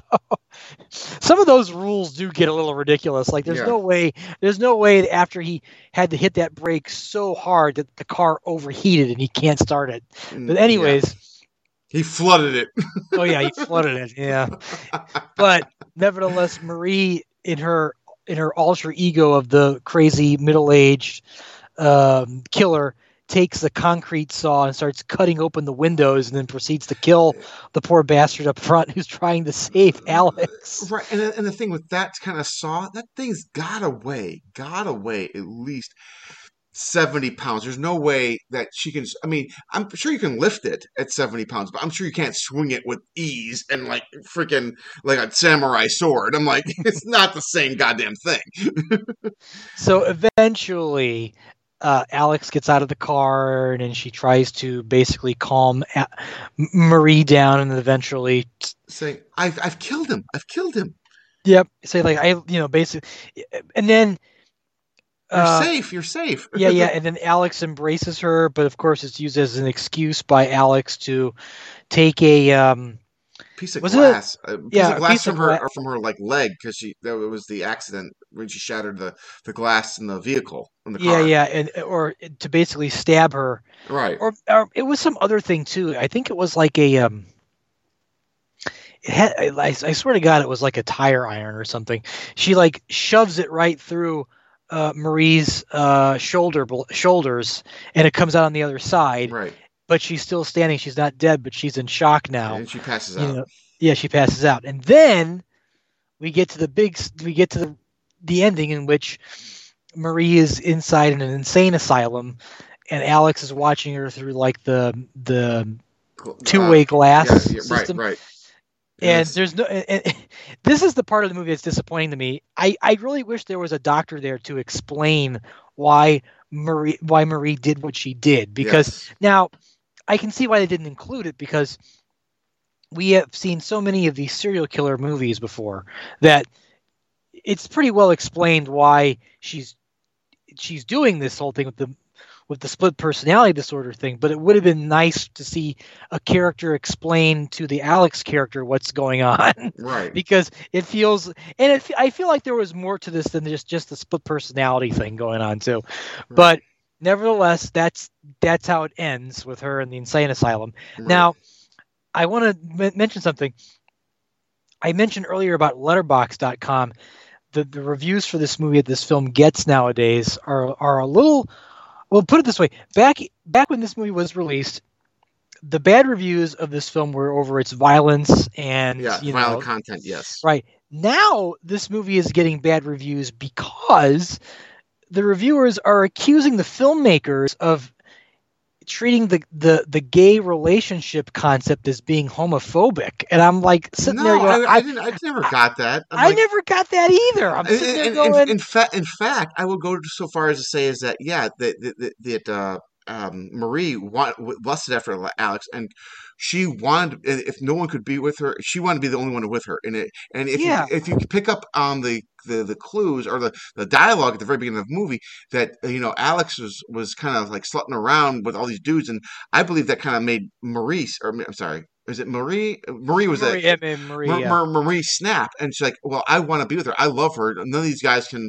I didn't see it as like homophobic at all. I just thought it as like someone that. But the people that are making excuses for her are saying, "Well, it's because she's crazy in love with this girl." I get that she's crazy in love, but that she's killing her family just so she can have her, and it's putting this idea that crazy gay and lesbians will kill for their love, and I'm like sitting there going, that's a stupid idea. That's borderline ridiculous and redonkulous. I look, straight, gay, whatever. Well, I mean, if you're gonna be crazy, you're gonna be crazy.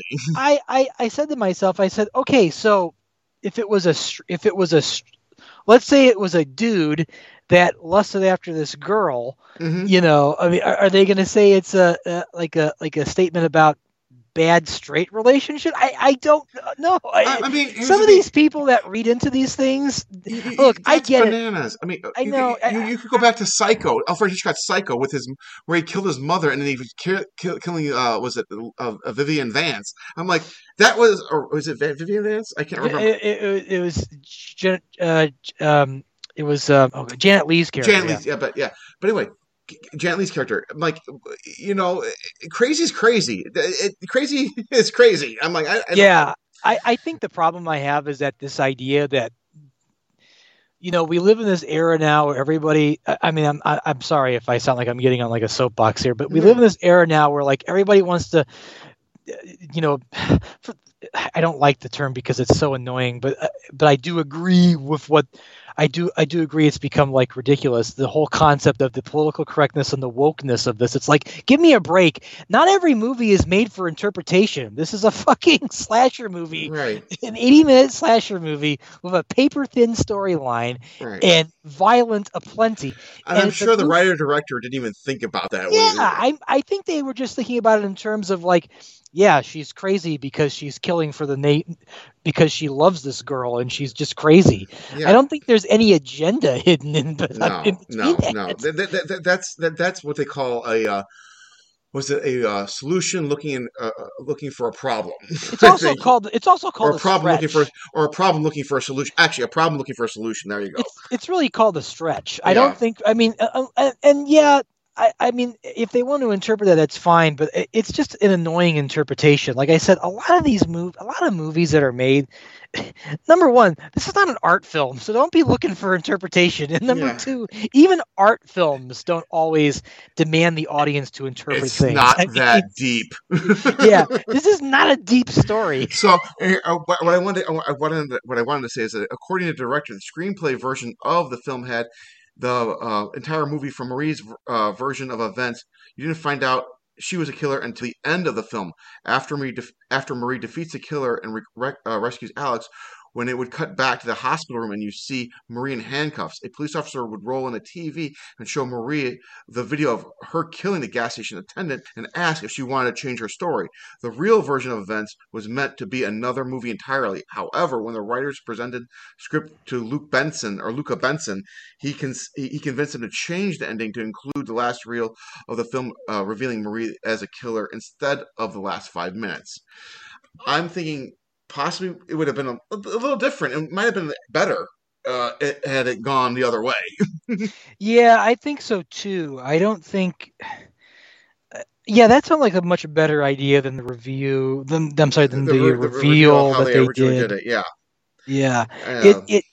I think I would have preferred that a lot more because when they revealed it at that moment in the movie, it kind of really did take a lot away. It's like, oh, okay, yeah, now we know who's responsible for this shit. It should have been revealed much, in my opinion, much later. Anyway, So, but yeah, that's High Tension or Haute Tension for anybody out there. Yes. Yeah, I mean, I didn't hate this movie. I'll be honest. I'm gonna give it a thumbs in the middle. Okay. Because I mean, I didn't hate it, didn't love it, but there are some parts of it that I think are pretty good, and then there are some parts of it that are like kind of like, you're like, yeah, okay, maybe it could have been better. Honestly, if we would have reviewed this movie, let's say 6, 7 years ago, 10 years ago, whatever it is, even when we were with, Several Pot, I would have given it a thumbs up. And then, like you, I'm going to give it a thumbs in the middle because I want to say for 90% of the running time, I was really enjoying it. But I was like, the ending just killed it for me. Yeah, the big twist, the big twist, quote unquote, really didn't quite sell it. But then again, that was also another big thing. I just remember this too. The whole M. Night Shyamalan reveal of that time. Going back that was 19. Well, yeah, it was like that came out 3 years after. Well, The Sixth Sense. Yeah, that was 99, 90. Yeah, 99, 98. 99, 98. But that movie was still kind of sort of in the. Still in the front view of a lot of people, and then of course, for sure, Shyamalan did a bunch of other films after that resorted on that same trope of the big surprise, big ending reveal. So yeah, I would say definitely there was a little bit of that going on during that period too. Yeah, this was me. So with that, I have 6 fun facts to just briefly touch upon, and then we'll get to our next film. So fun fact number 1. The film is set in the south of France, but was shot entirely in Romania. I did not know that. Yeah, due to budgetary reasons and availability. Due to budgetary reasons and the availability of similar locations, that's where it was shot. Number 2, the only studio filming done was the shooting of the scenes between Marie and Alex inside the killer's truck, and the studio itself was merely a garage. Oh my God! Yeah, really? Yeah. So, and number 3, the location used for the exteriors of Alexa's house was actually a dilapidated mill that the production cleaned up and dressed for the film. And number 4, this is kind of interesting. The rifle that is later used to shoot Tom can be seen hanging over the fireplace in the shot where Alexa's father through the study window where Maria walks by outside. It's a subtle but startling clue in the film's cinematic revelation. Sorry. Number 5, the shot where the fake blood splatters the camera lens during the murder of the driver was actually an accident. But the shot impressed Alexandria Aja, or Aja, how do you pronounce it? Yeah, I think it's Alexandria Aja, yeah. Yeah. So it impressed him so much that it was left in the film. The graphic shot was cut from the theatrical release, but was restored for the DVD release. And then finally, number 6, the camera used during the car attack scene got so much fake blood in it during the shooting that when it was being used on another film, the fake blood oozed out of it during a focus shot. Oh my God! I'm sure they were all terrified. Yeah, like, what the hell is this? So apparently it was a possessed. Yeah, rental. Okay, Chris, let's head to intermission now with Nate's song called "Explosion." We'll be right back after this, guys. Hang tight.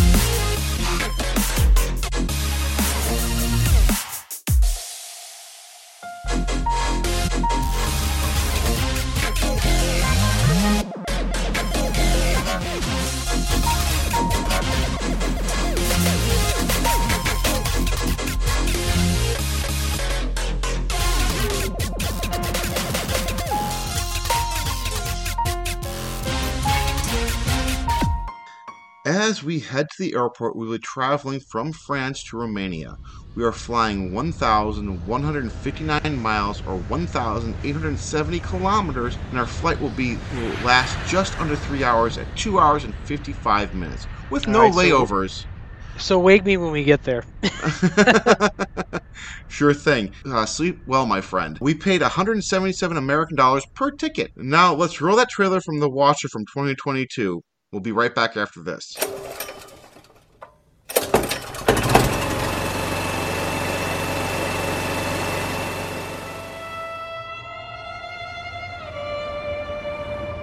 Și tu? You don't speak Romanian. You don't like? No, it's lovely. There's this guy that lives across the street, and he's always looking over here. Looking over here how? Every time I look over there, he's just staring right at me.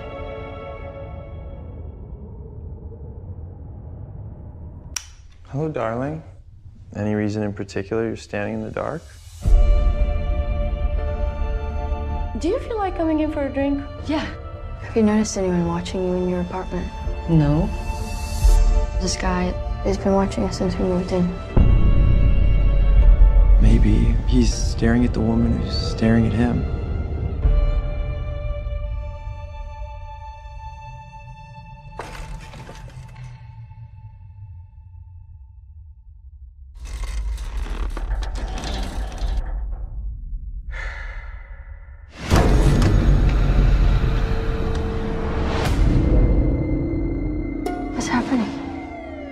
They found a woman murdered in her apartment. They're saying the woman had her head cut off. A man at the movie theater followed me into the supermarket. Followed you? That's him. I need to know for myself that he's been following me. Sometimes I just look at people. Just tell me what you want me to do. I want you to believe me! I was sure that you'd see me. I heard screaming from in here, okay? Just open the door, please! Dreaming of a pretty girl looking back at me. But no one has really noticed before.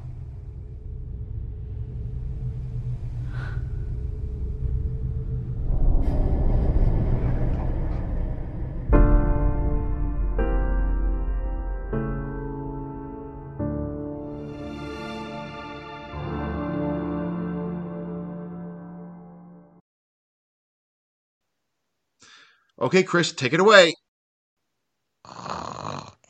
Christopher, wake up! We're over international waters. Wake up! Oh my God! Come on, man! Don't do that to me. I'm gonna punch you. God! All right. I'm awake. God damn it! All right. So we are doing Watcher from 2022, directed by Chloe Okuno and written by Chloe Okuno, based on a screenplay by Zach Ford. Watcher takes place in none other than Bucharest, the capital city of Romania. Young American couple Julia, played by Micah Monroe, and Francis, played by Carl Glusman, have arrived at Bucharest as Francis has been given a new job opportunity in the city. While Francis has a special familial connection with Romania, Julia is somewhat of an outsider due to not knowing the language or the attitudes of the people. It also doesn't help much that Frances works odd hours, leaving Julia all by her lonesome to figure things out on her own. But soon, Julia notices a strange man named Daniel Weber, played by Vern Gorman, is constantly watching her from his apartment window, and at one point Julia suspects the man is following her around the city. At the same time, there has been a rash of murders committed by an unknown assailant that has been dubbed the Spider by the local media. And when neighbor Irina, played by Madalina Ania, mysteriously disappears, Julia begins to suspect that perhaps Daniel might have something to do with Irina's disappearance and the murders. But is Julia correct about Daniel, or is she becoming paranoid and overthinking the whole scenario? Yes, that's the plot synopsis for Watcher. I did like this movie, but I will say there was like a sense of predictability that was kind of like creeping through it, which we'll get to when we talk more about the movie. Yeah. But I did like the setup for it. It was a very interesting movie. And also, I know, Tim, you have a special connection to this movie. We were talking off air before we were recording, that you have a connection to this movie and how you can relate to it. And you were telling me about that before we saw the film. So I saw it and I kind of understood then what you were talking about. And maybe you should, real quick, Tim, go into the connection that you have with this movie. Okay. So, longtime listeners know that I married I married a Romanian citizen many years ago, and I've been to Romania many times, and I could totally relate to the Julia's character here, because I know what it's like to step off a plane into into basically another world where you don't speak the language. I mean, yes, there's a lot of similarities, like, but the language barrier is obviously a very big thing, huge. And I could feel the fish out of water. I could feel her fish out of water characteristics in how I felt and how I do feel when I go back there. Now, most Romanians, especially younger Romanians, about our age, which is, well, I'm 45, we'll just put it out there, and younger, they speak English. And they're very fluent in it. But I do get this, but whenever you're in a social situation where you're more than, let's say, like 2 or 3 people, and you do feel like you don't know what's going on unless you understand the language, obviously. So yeah, I totally got her character. I totally felt the same thing she felt. There's a point in the movie where she's learning on an MP3 or on her headphones, she's learning how to speak Romanian. Now, when I started dating and I was engaged and married to Christina many years ago, there were no audiobooks. There were no Rosetta Stones. I searched high and low on the internet, and I was able to come up with a businessman's guide to Romania, which is basically about 50 pages, small, like little a paperback book, just basically if you were a businessman trying to do business in Romania, basically asking simple things: where's the bathroom? How do I get to the station, train station? How to get to the airport? All the daily kind of conversational like things. But there was nothing like there is now today. And sometimes I'm asked like, well, why don't you learn it now? I'm like, well, now I feel like I'm too old. I'm too set in my ways. Well, when you met Christina though, she did speak English? I mean, yeah. Okay, yeah. Yeah, because she came here to America on a tennis scholarship to Chicago State University back in 2002, I want to say. Okay. So, yeah, she spoke fluent English at that time. I mean, it may have been the Queen's English, but she didn't get all the nuances of our like slang and different kind of things. Yeah, the American slang. But she knew more than an American going to Romania would know. Yeah. Now, here's the thing. So, what's beautiful about I want to say overseas kids, they are taught at a young age. They have English classes, and Christina said that she had English classes as a beginning, and I want to say maybe first grade, kindergarten, to learn English, learning the basic English language, even being the Queen's English, but just so like you could have a normal conversation because it is the business language of the world, right? Right. So that was very beneficial to her, and I would assume we should do the same thing with maybe Spanish or something like here, because Romania is a mixture of Spanish, French, and like dare I say German? I don't know. Now I know it's French and Spanish, but there's a lot of nuances. There's a lot of different kind of like inflections and tones, and it's really interesting. And if you're a Romanian listeners, and I say something that you say, well, that's balls crazy. I don't remember. I think you're nuts. I apologize. I'm just going by what I know Yeah. what I've learned over the years. So if something is off, I'll take full responsibility, and I apologize for any hurt feelings. But it's not coming from a place of malice at all. Right. Now, I thought another reason why this movie was relatable to you is because while you were in Romania, you did have someone stare at you from a window from afar. Yeah, it was very Hitchcockian, like it was very Rear Window. It was like, I think that guy murdered his wife. Yeah. And then it turned out you were horribly mistaken. Yeah, and that poor pizza delivery guy never, recovered. But that is interesting about the movie, is the idea that the Julia character is like you said, a fish out of water. You're right. In a land that she's not too familiar with, Right. and so I mean it does add to that, because like I said, there is an element of predictability in the film that kind of sort of creeps through. The big reveal, I will say, in my personal opinion, is nothing special. No, it is nothing special, and we all, I think anybody who's seen this movie can agree that it isn't. But the point is the build up, the atmosphere. Yeah. I agree. That kind of like tone and that sense, it draws you in. There's nothing surprising about it, and that's what I kind of like. Although, and we'll get to this. That wife owes the biggest "I fucking told you so" to her husband. Oh yeah, it will last for the rest of both of their lives. When we get to it, we'll talk about it. But I will say this: I think the movie should really have been called "I Told You So." No, I fucking told you so. Yeah, that's the thing. How it just ends on that, that's the stare. Oh, believe me, the stare between the husband and wife. Fuck, that's more cold blooded than the killer itself. Yeah, he knows that husband knows he ain't going to be getting some anytime soon. If anything, she's going to be giving him one hell of a problem. She might be able to talk for a while, because I mean, I had laryngitis for a little bit, but yeah, she had her throat cut, so she wins. Yeah. So okay, setting this up. Yes. So the Watcher opens in Bucharest, capital city, Romania, of course. Right. And we are introduced to the two characters, Julia, who's played by Makia Monroe, and her fiance, I believe. I don't think they're married yet. No, they are husband and wife. They are husband and wife. Okay. Yes. Francis, played by Carl Glusman. Now, the Francis character is from Romania, but right.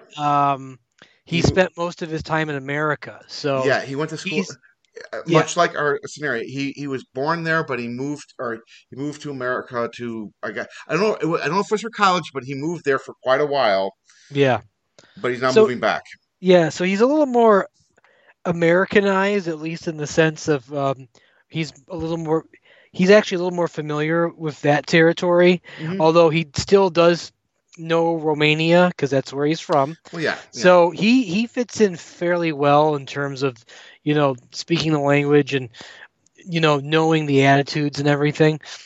Right. But whereas Julia is having a hard time. Like at first, they kind of show her being very impressed with, when they arrive in the city, how like vibrant and vast it is. And obviously these characters never were around when the country was communist run, and right. Neither was I. But I've read some of the history about it. So, right. But preparing for this episode, or just in general? Just in general. Okay. All right. That's cool. That's cool. No. I mean, I'll be honest. I don't do a deep dive history of Romania, but I do know about how it was ran by Nicolae Ceausescu and some of that stuff. So that fucking prick. Yeah. Yeah. Well, but you know what? He did go out with a bang, him and his wife. So we can. Yeah. And if you know the history of that, then. Oh Jesus. Okay. Here we go. But let's just say he and the wife, he totally deserved it if you read the history. But anyways, hung by their throats. Yeah. But go on. But Julia is taking in the sights and everything, and she's really like impressed by all this. But as we have mentioned, and we'll repeat it again, because she's much more fully Americanized than Frances is. She I believe was born and raised and bred in America, so she's an American citizen. She is not familiar with the language. She's not familiar with the culture. She's not. It's a culture shock, basically. Oh yeah, absolutely.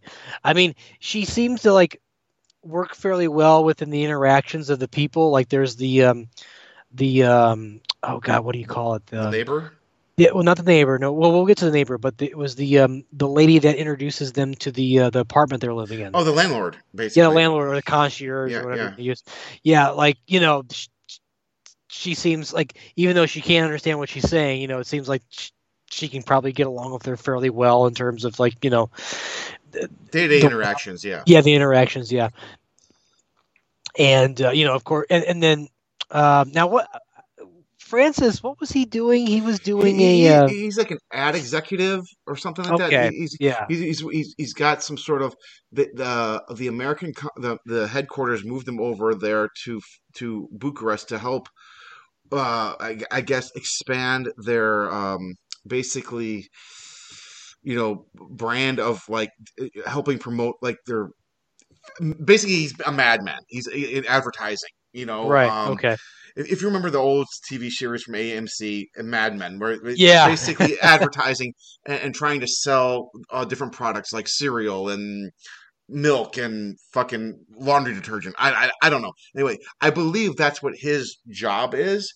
But I want to go back to the very beginning. I know we still haven't really got into the very beginning of the film. But when you open up, you open up from the credits and you see them in a cab going through a downtown city, right? Right. And automatically you get that sense. I'm sorry, I'm clicking my finger, I'm snapping my fingers, but you get that feeling of fish out of water. Like she doesn't know what's going on because the cab driver is speaking to him and she doesn't understand, and he's got to translate for her, and that totally resonates with me. Now, back in 2007, 2008, I was told, do not talk. Wow! No. Really? In certain situations, because if they heard an American accent, there are some people, now I'm sure it's changed over the past almost 20 years, but where there'd be certain like hotels, certain places where they would charge you more. Where they take advantage of you. Yeah. So it was better just to look out the window and go, da, or whatever. But don't say anything, basically. Anyway, and not that saying that was what she was doing, because that wasn't. She was just kind of like a tour. She was just looking out the window. She was just sightseeing, whatever. But I totally get that feeling where there's conversations being had and you are out of it. And what I love about this movie is that if you watch on closed caption, I think we talked about this off air, and I don't know if we talked about this right now, but anyway, where there'll be certain parts where she'll be interacting with the character, with different characters, and you can see the interaction in English. But then when they speak to Romanian and they don't want you to understand, they will say, speaking Romanian. Yeah. Now, I watched this with my wife, and she loved it because she understood. She's like, okay, this is what they're saying there. I'm like, oh, okay, that makes perfect sense. That's exactly what they're going for. That is the beauty of this movie. Now, with my in-laws here, I want to watch it with them. However, I don't think they get it because I don't think they would understand the English part of it at all, which is kind of a fucking big old fucking flaw in the slaw, basically. But anyway, going back to what you're saying. Real quick though, Tim, when you were out there in Romania, did you ever come across any gypsies out there? Yeah, in the beginning, yes, all the time. Now, did they throw a baby at you? They did not throw a baby. However, and this is funny, and I think, I'll explain what I mean by that when you finish telling this. Go ahead. So here's the thing. Now, this, how we have racism in America, there is racism within Romania. Now, it's pretty much everywhere, right? But now, still. however, the gypsies are these traveling band of people. Now, in Romania, and they used to be broad, and they used to be large, and they used to be like almost like I wouldn't say a poor population, but yeah, let's just say poor for a lack of a better term. Maybe nomadic. Probably. Okay, nomadic, poor, for a lack of a better term. Okay, I don't mean to offend any gypsies out there. I don't mean to offend anybody, because I'm just saying from what I see. Now, in 2007, 2008. Oh, every time we would drive by, oh, that's a gypsy village. My mother-in-law would go poop poop, but she spit, like not spit, but she'd make the spitting sound, poop, poop, like like yucky, like they're awful people, gross, But the last time I went to Romania, I want to say, what is it, 2023? What, 2021? Let's just say 2022. Not so many gypsies, at least not where they were prevalent, where you could see them in their gypsy garb and they're running around or walking around doing things. So I'm assuming either they've assimilated or they've been moved or they've been pushed away to like another village or something or other. But I didn't see many gypsies at all. So you never had them throw a baby at you? I've never had them throw a baby at me. All right, so I need to explain. All right, do your story now. No. I have heard stories about how some people that when they've encountered the gypsies, one of the things that they would do to you is they would, in order to rob you, is to throw a baby at you, and you catch it, and of course they'd reach inside your pockets and grab your shit. I heard that recently on the radio, like a couple of weeks ago. Someone was talking about that. So I'd use that with a very thin grain of salt. I've never seen that happen. In fact, I've been in Romania a lot, and I haven't seen a lot of gypsies lately. I'm not saying they're not there. I'm not saying that doesn't happen. Yeah. I'm just saying I haven't seen it. But now here's the thing. Now when I first visited my in-laws and family from Romania, they did live in downtown Bucharest. They did live in those apartments that you see. Not so much that Juliet and her husband lived in, but in so much the other ones where they had an elevator, and the elevator, they used to live on, I think, at the 14th or 15th floor of their apartment, and it was a one-bedroom apartment, and it was super small. And my wife lived there until she was 18 or 17 or 18, and she went to college in Illinois, in Chicago, Illinois. But it was basically this elevator, but you could not fit more than, let's say, 3 to 4 people in there, elbow to elbow. Like literally, it was tight, and you had to go up this elevator. And it went bump, and went bump, bump, bump, bump, bump. And you could feel each floor as you go up. Not to say that it was not safe or anything, but just that it was very rustic. Okay, right. And its thing, and if you, let's say, you had groceries and you had like a little grocery cart and a grocery bag, maybe you could fit 2 people in there. Sometimes you had to wait for the elevator for a while. But anyway, once you got up there, the apartments were fine. They were clean. They were nice. Small. Don't get me wrong. I mean, much like your studio or 1-bedroom apartments now, where you don't have much room. But that was my experience in downtown Bucharest. Now, I'm not saying obviously there's different layouts, different buildings, and so forth, whatever. But you walk in the front door, the kitchen's to your left. There was a bunch of like, let's say big closets, so you could put your coat and shoes and blah blah blah. Then you walk in, and then you go to your left, and that would be like, let's say, the living room area. Then you go a little bit further, and to your left it would be the bedroom, and to your right it would be the bathroom. And then in a hallway closet there would be a washing machine and dryer. And then what you do is you wash, or maybe just a washing machine, and then you just dry your stuff out on the balcony. Yeah. If you were so lucky to have a balcony. Anyway, but that was my experience with that. So I could totally relate to, let's say, the more rustic, more poorer part of downtown Bucharest, and let's say where our characters were living, which was beautiful. Like it was spacious. It looked like a friend's apartment from a TV show. I'm like, right. They had bedrooms. They had it was very well established. Let's just put it that way. Right. And then to go back for one moment, just letting anybody know who's listening, if we have any listeners from Romania, particularly any gypsies, no, I will not be catching that baby. It's not my responsibility. I know your plan. I will be leaving it on the floor. I hope it bounces well. So how could you let that baby drop? Well, I just don't want to be robbed. Yeah. I think that's a common nomenclature, misconception, nomenclator, whatever they call it. Nomenclature. Yeah, Yeah, nomenclature. yeah. There you go. But yeah, I have not seen that. But honestly, there is a lot of beautiful parts. Bucharest and Kilmarnock and it's fantastic. I love that area. It's very beautiful, and if you can get up into the mountains, it's even better. Oh, holy shit! Because here's the thing: is I was never you and I we lived near Chicago, but we were never city guys, right? We were never like anyway. So I think you would really appreciate the more rural, mountain-esque areas because there's a lot more space to stretch out. Right. Well, you also got a chance to visit Dracula's castle on more than one occasion. Yes, yeah. and I saw the hostels that the young ones would stay at, like the YMCA hostels, and that's a movie franchise I don't think we'll ever be tackling, but I'll make a mention of it. One day we will. At least maybe the first.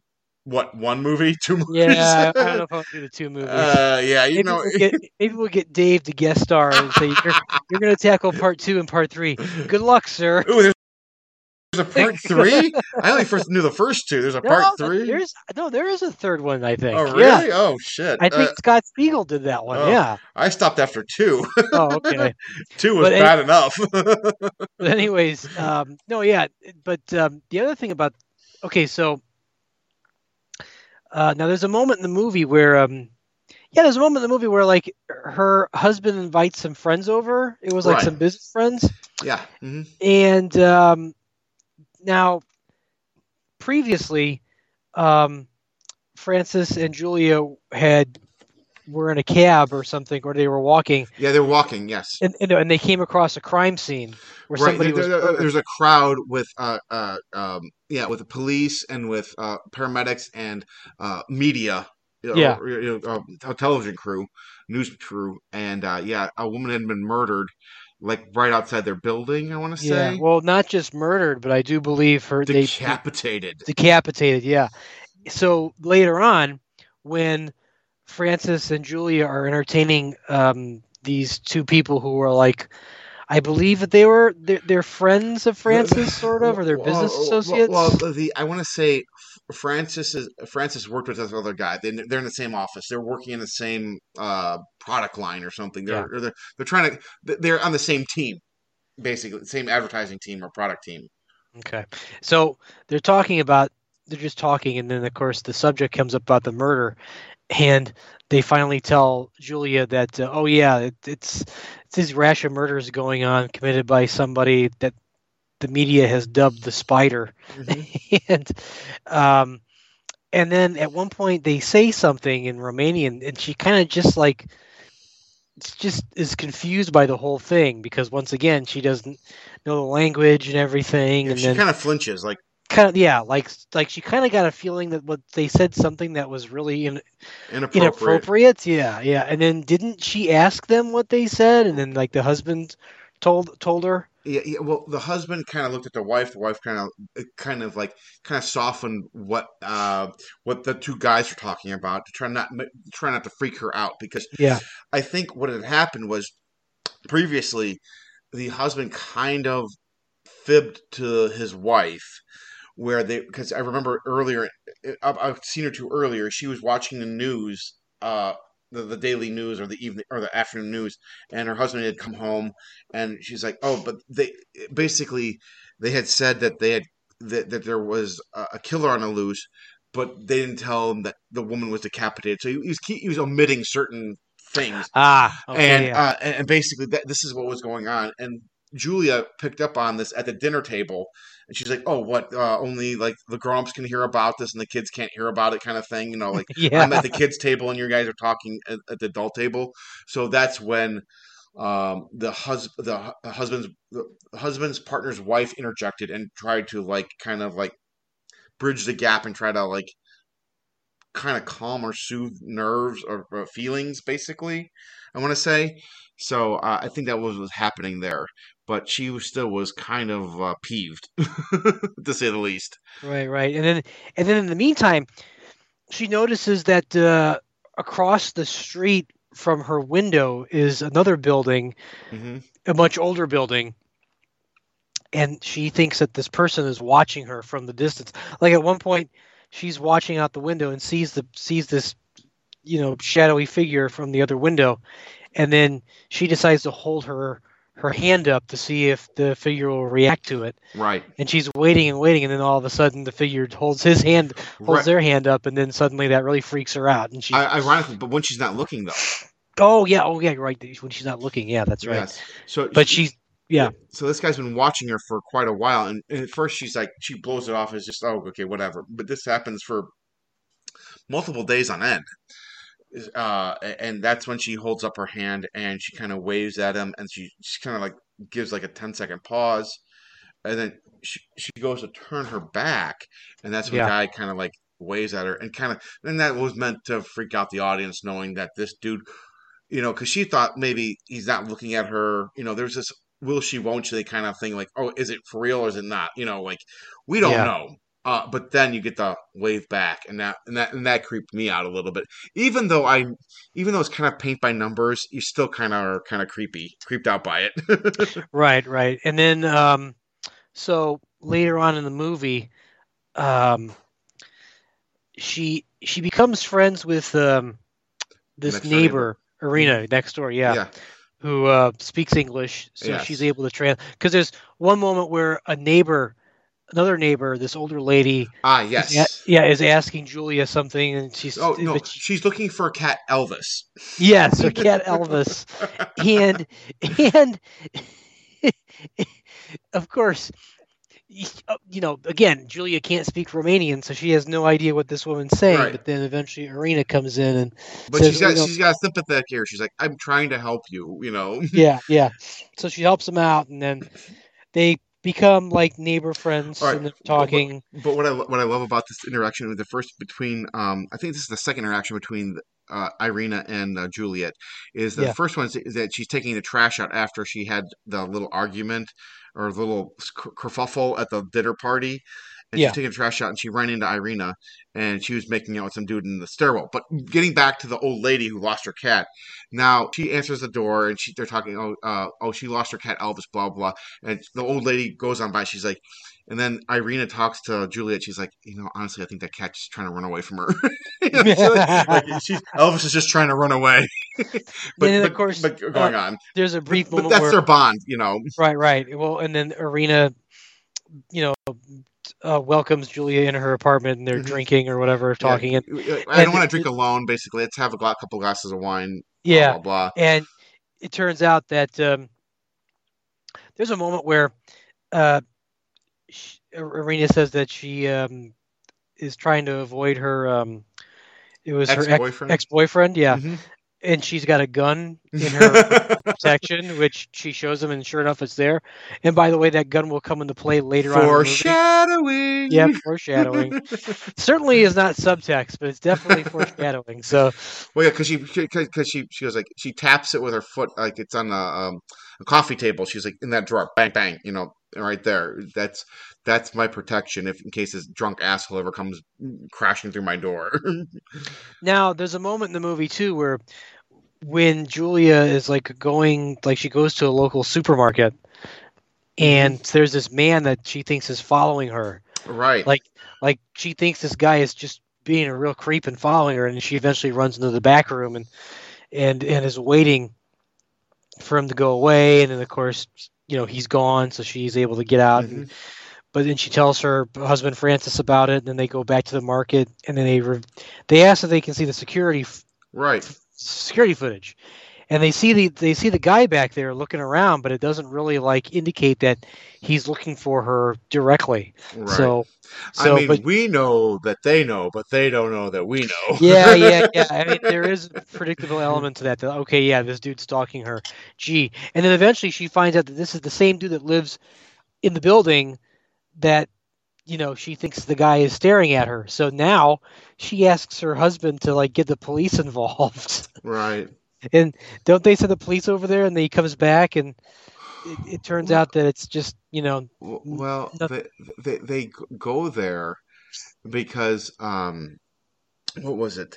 Yeah, I want to say that. Yeah, she feels like he's stalking her, and that the neighbor, the husband, and the husband and the police officer goes over there. They knock and they talk and they come back, and I think what I want to say he doesn't. They don't. He doesn't come over until later. Wait a minute. Hold it on. was later. I think we're skipping ahead a little bit. Yeah. Yeah, but anyways, the police come back and they claim that. Well, the guy says that you're stalking him, basically. And you say he's stalking her. So why don't we just chalk this up to like misunderstanding, shake hands, apologize, and go about your merry way. Mm-hmm. But Julia doesn't feel like this is right, and I believe she at one point decides to follow him. Yes, and he finds out that he's a janitor at the strip club. Strip club. Yeah. Yeah, and it's the same place where Irina works at. Right. Ironically. Yeah, ironically. So she, talks to Irina about it, and she doesn't know anything about the guy. I mean, she knows that he works there, but knows nothing about him personally. Yeah. So. Yeah, their paths have never crossed, in the workplace. Now, getting back to the grocery store and the movie theater, where she wants to, she's trying to. The whole reason why she went to the grocery store, the whole reason why she went eventually to the movies is to try to get away from that feeling, to get away to distance herself and try to forget about it. So she goes to a movie. She feels like she's being watched at the movie theater, and then she runs into the grocery store. And now that grocery store is much like any kind of like Aldi, like our Carrefour in Romania, and it's so they get, honestly, the filmmakers get it right almost 100% of the time in the feeling and the atmosphere and the lighting of all these sets, because it's freaking amazing. She goes in there to buy cigarettes, and she says, "No, I'm not going to have cigarettes," because she was a former smoker. She's not trying to smoke anymore. She doesn't want to smoke anymore. And I get those tight little aisles, that back alley kind of feel. It's just 100% spot on.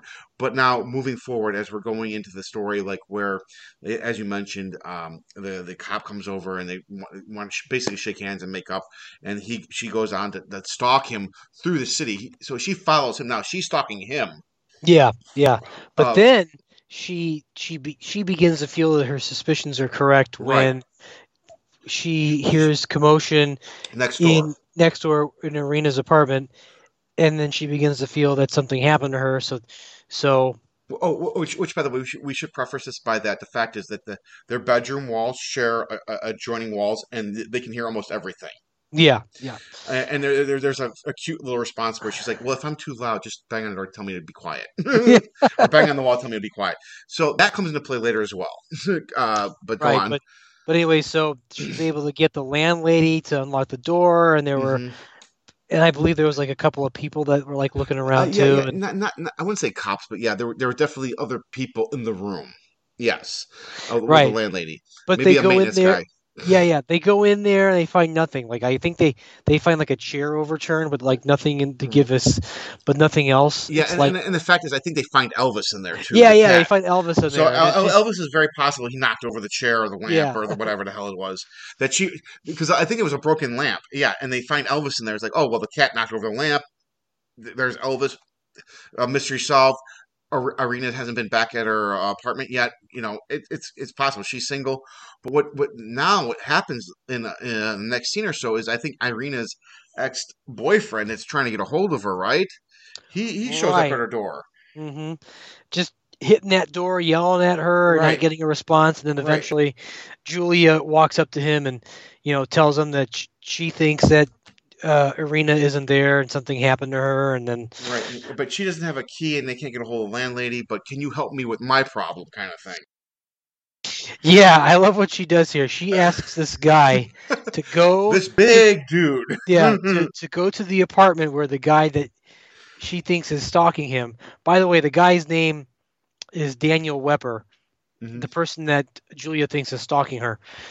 He's very mousy individual. He's very unassuming, which is perfect. Which is perfect for a serial killer. Right. Very quiet. Yeah, but also very obvious too.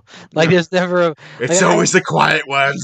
There's never a moment where like they make the character come across as remotely normal. It's they always go through every single trope. This is basically Romanian Psycho.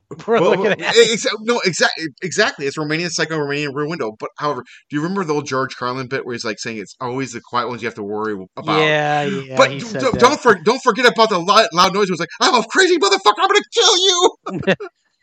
But anyway, go on. So he goes.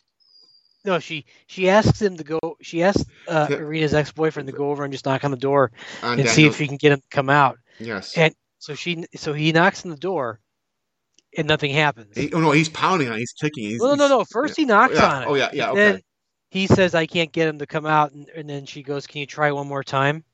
And then he goes over and starts kicking and hitting the door, and he says something in Romanian, and she says, "What do you tell him?" And I think he said something like, he just told him to quit bothering you or something like that. He won't bother you anymore. Which, when I asked my wife what that meant, she's like, and she didn't really tell me. She's like, yeah, he just screamed at him. He's not coming out. It was pretty bad. He would tell you exactly what he said. Well, I honestly, I don't really remember because there's a few Romanian sayings that will kind of make you blush. Like, honestly, like, is like, fuck your mother in the mouth with something or other. I'm like, we have and I would laugh. I don't know what the next part was. I keep forgetting, but I'm like, I shouldn't have forgotten, but because it should be ingrained in my brain. But I'm like, we have like, hey, fuck face or motherfucker or this, Like, hey man, no different than saying, hey, fuck you and fuck your mother. Yeah, I mean, come on. Basically, it's like fuck your mother in the mouth with like a big dildo. I'm like, oh my god! I mean, it gets. I want to say I think that's what it meant. Anyway, but you get the gist. He basically said he's going to kick his ass and probably shove his thing somewhere and make him feel useless. Let's just put it that way. So after that, then eventually the police get involved again. So now, this is where we finally get to see what the guy looks like. Actually, the cop shows up and Daniel's standing next to him, and he says, the cop says, we heard that you had someone go over to his apartment and bang on the door and threaten him, and look, we can't have this going on, so is there any way that you guys can like put this behind you? And Julia reluctantly does so. Shakes his hand and says, I'm sorry for, stalking you if you stalk me, blah, blah, blah. Right. So then later on, there's like a moment where I think it was like Julia goes with her husband to some party, and I guess her husband said something about her, I guess you can say her fear of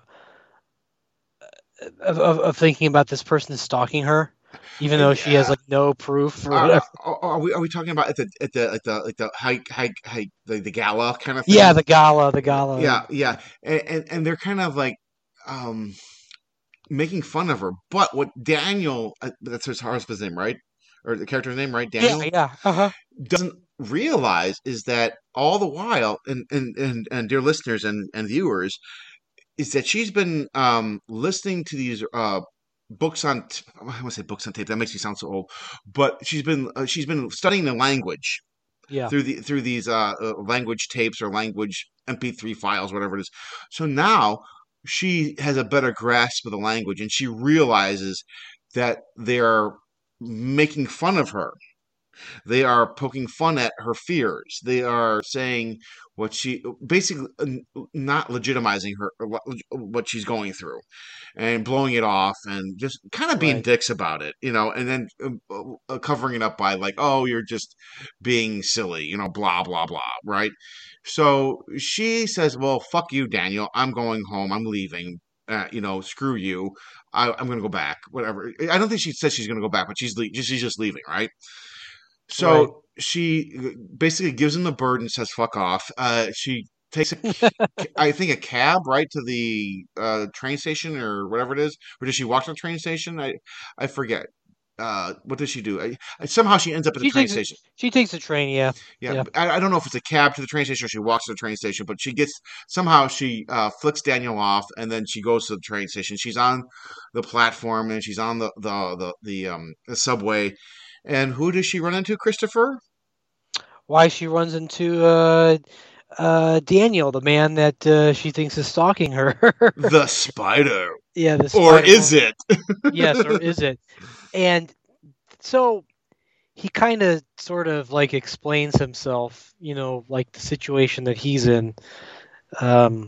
Doesn't really have much of a life outside of his apartment. I believe at one point, didn't he say he's taking care of his father, who's like he was elderly, sick, and he was like basically saying that you were threatening and frightening my elderly father while I was out at work or going to the grocery store, and he was like basically looking just for an apology, like right. And she does feel bad that she screamed and pounded on the door of an elderly man, but she's reluctant in giving him an apology because, well, he's just kind of fucking creepy. Yeah, and she still suspects him of something. She suspects him of something, and as he's talking to her on this in this subway or trains, whatever it is, subway. Whatever, subway. We'll just say subway. The announcement comes over the PA system saying that the train has been not derailed, but like been delayed, and he's like, oh, it's probably something like they hit a dog or something that on the train tracks, and they're just trying to clean the dogs off the train tracks, whatever it is. And I will say that tracks in Romania, in downtown Bucharest, they do have or did have a large wild dog population, much like deer up in the Midwest and stuff like that, where they would just kind of like roam in packs. Now I haven't been there. I haven't been in Bucharest, downtown Bucharest, in a while, but I do remember seeing, sometimes wild dogs walking around, just dogs, and you don't want to pet them because they're not domesticated. They ain't your friends. they are not your friends. Now I'm not saying they're as bad as like coyotes and wolves, but you don't want to tangle with them.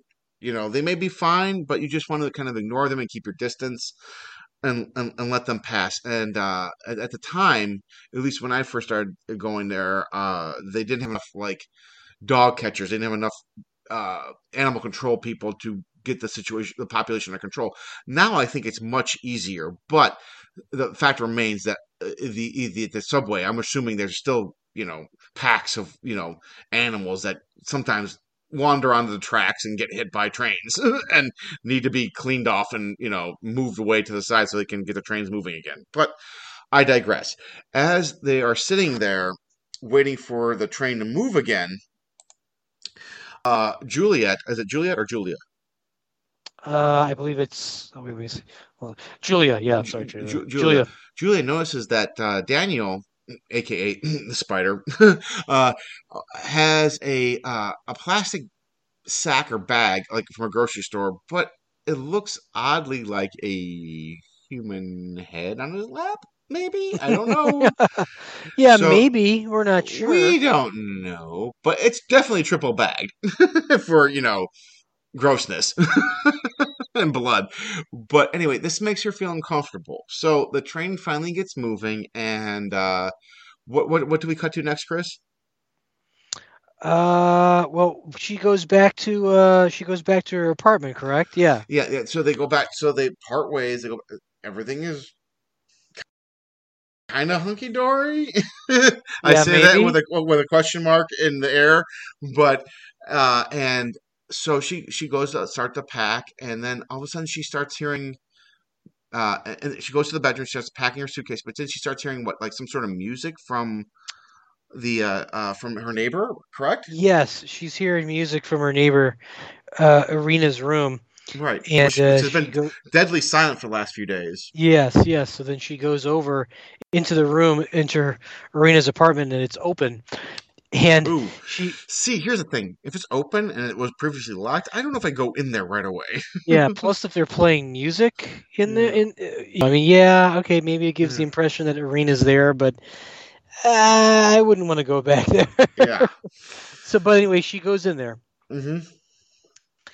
and she finds Irina is there, except Irina's sitting in a chair lifeless. 95% of her is there. Yes, or 90% of her. Right, lifeless, and her head is completely missing from her body. The best part. So in other words, nothing wrong with this picture, right, Tim? Yeah. Oh, except the head. Yes, except when Daniel jumps up behind her and like wraps Julia's head in a plastic bag to suffocate her, to knock her out. Mm-hmm. And yes, spoiler alert, yes, turns out Daniel is the killer. Well, we should also mention that there was a red herring, because earlier in the movie they do say that the killer or the spider has been captured. Yeah. So that kind of brings the pressure off of Daniel a little, but it also conveys gives enough what do you call it? Questions or to her husband and to her husband's friends, like, well, okay, well, they call the killer. He, it's over. It's done with. There's speculation, I guess. Well, it makes Julia's character paranoid because now the word has gotten out that the killer is caught. Why would she be worried about this guy when it's not even him? Yeah, because they already caught the killer, right? Yeah. So, and I gotta say, I think that's the part of the movie that I was a little disappointed with. I was hoping that the killer wasn't Daniel, because I gotta tell you, I mean, again, like, you're watching this and it just feels like, because it's so obvious the way how they portray his actions, the him being the silent type and everything, and and sort of being kind of meekish. I'm like, yeah, okay, this is like, I think we all know something's up with this dude, and then of course it turns out, well, surprise, surprise, he is the killer. And I don't know what it was, but I was thinking to myself, it would have been very interesting if it turned out that and again, probably just as predictable, but I thought it would have been very interesting if it turned out that her husband was the killer. And that it's always the husband. Yeah, and that he ends up being the one that rescues her for some, not necessarily because he has to, because it sort of falls into place. You'd have to. But anyways, yeah, I mean, I just felt that was kind of like really like, oh, okay, he is the killer. Oh, wow, okay, so no surprise there. Oh, fun there. But the surprises don't stop though, sir. Nope, they don't. Yeah. Well, of course, Julia tries to, I guess, at one point try to scream her way out, but then what does what does Daniel do to her? Well, Daniel, to prolong this euphoric feeling, because this is what gets him off, this is what makes him hard, he slices her throat, but not too deep, but just enough to get her voice box, right? Yep. Mm-hmm. So he doesn't cut her too deep. He doesn't, she's going to eventually bleed to death, don't get me wrong, but it's a slow bleed, and he knows. And let's say this guy's an artist. He's he's precision with a X-Acto knife or whatever the hell he has. So she can't talk, she can't scream, she can't talk. She's and she's basically doing that. And so I think at one point she plays dead, and he lays next to her, very creepy like. She's bleeding out, and he's just like holding her. He's like almost like reverse spooning her. He's like looking at her like a face to face, like, eyeball to eyeball, and he's like stroking her hair, and he's like basically just loving every minute of this shit. But what he doesn't know is that next door, her husband, or Julia's husband, comes home and now calls her cell phone. Now the cell phone is on Julia's person, or is on the nightstand, or on the coffee table, wherever it is. It's next door. It's in that apartment next to Julia. And you can hear it ringing, and the husband's like, "What the fuck? It's not here. It's over there." So he goes out of the apartment, and he walks down the small hallway, and Daniel is eager to try to, I guess, make the situation better, right? But what happens next? Bang bang, buddy boy. Juliet is not dead yet. She stands up and she fires not one, but like 4 or 5 shots, nailing Daniel first in the shoulder and the back, like twice in the back, then turns around, he falls down, and she hits him like 3 more times in the chest. And where did she get that gun, Tim? from the coffee table where Irina had it because of her ex-boyfriend, or the ex-boyfriend Right. that gave it to her. That's foreshadowing, my friends. Right. And then, of course, and now we're talking. Oh. Now we're gonna come to the one shot here that Tim and I were talking about before we got to the smoke. I fucking told you so, dickhead. So the husband is like completely shocked by this whole thing. Yeah, because he's seen this guy get blown away like 6 inches in front of his face, right? Right. And so she's literally has a smoking gun in her hand, locks eyes with him. He looks at her, she looks at him, and it's a freeze frame basically, and then black. Yeah, she gives him that look. Like, I told you so, motherfucker. Yeah, now get me to the hospital right away. I'm bleeding to death. Yes. And no blowjobs for you for at least 2 years. Oh my God. But she's just looking at him like that's why the title of the movie should really be said, "I told you so," or as Tim suggested, "I fucking told you so." Watch this, motherfucker. Yeah, when I saw that shot, I literally just went, "Oh, he is so he's in the doghouse for the rest of his life." Oh, no, I also see divorce papers coming his way. No, divorce would be too kind for him. She's gonna make him suffer. To be fair, though, if you want to look at it through that scenario, yeah, it's when you're suspecting somebody that's that's not in everybody's eyes giving indications of them like stalking you per se, then yes, you are obviously not gonna be believing the other person, but at the same time, right? This totally proves that she was correct. Yeah. Oh yeah. No, she definitely was spot on 100%. There is no room for error there. Right. So yeah, that's Watcher. And, all right. I mean, like I said, it is predictable, but I'll still recommend it. I'll still give it a thumbs up, and perfect. Check it out. Yeah. All right. Wonderful. So you give it a thumbs up. That's a thumbs up from me. So now, as we travel back to the States from Romania to St. Paul, Minnesota, we'll be flying 5,230.50 miles, or 8,417.68 kilometers. But before we touch down safely back in the States, I have 4 fun facts on the Watcher. So, Christopher, did you have something to interject? No. I think I pretty much said all I could say. Okay. Maybe you'll interject some more with these fun facts because these are kind of fun too. All right, I put the fun in fun facts. Okay. So, number 1, Julia goes to see Charade from 1963 at the cinema. This is the same movie that Jay also played by, how do you pronounce the actress's name? Malika Monroe? Yes. Mm-hmm. Okay, goes to see with Greg at the beginning of It Follows from 2014. Oh my God! So do you remember seeing It Follows, correct? Or you may need a refresher. I may need a refresher, but I don't recall seeing it. Oh, you don't remember about the sexually transmitted demon? Yeah, I don't think I've seen that. I remember hearing about it, but I didn't see it. Ooh, that might be a future podcast. Oh, yeah, I knew you were going to say that. That STD episode. Okay, so number 2, the original script from Zach Ford was featured on Hollywood's 2016 Blacklist, an annual list of unproduced, most liked spec scripts. Ford wrote the script under a pseudonym called Carl Jung. Number 3, the serial killer, the spider, was simply known as the headhunter in the script. And finally, number 4, in a 2022 interview, Chloe Okuno, how do you pronounce that? Was it? I believe it's Chloe Okuno. Okuno spoke of the contrast in styles between her previous work on VHS 1994 from 2021 and The Watcher from 2022, as well as influences. She quotes as, "I love Roman Polanski's Apartment trilogy, Repulsion from 1965, Rosemary's Baby from 1968, and The Tenant from 1976. The other movies I think The Watcher that I was referencing a lot were Perfect Blue from 1997 and Lost in Translation from 2003 and Seven from 1995. For the most part, those are the movies that really take their time. And also, I can really appreciate something where it is a little bit more of a classic style that's a slow burn, and it's also about building visual languages and pacing in a way that ties the character. That tied the character to Julia. It was also it's interesting. I'm sorry. Go ahead. I'm sorry. No. Just 1 second.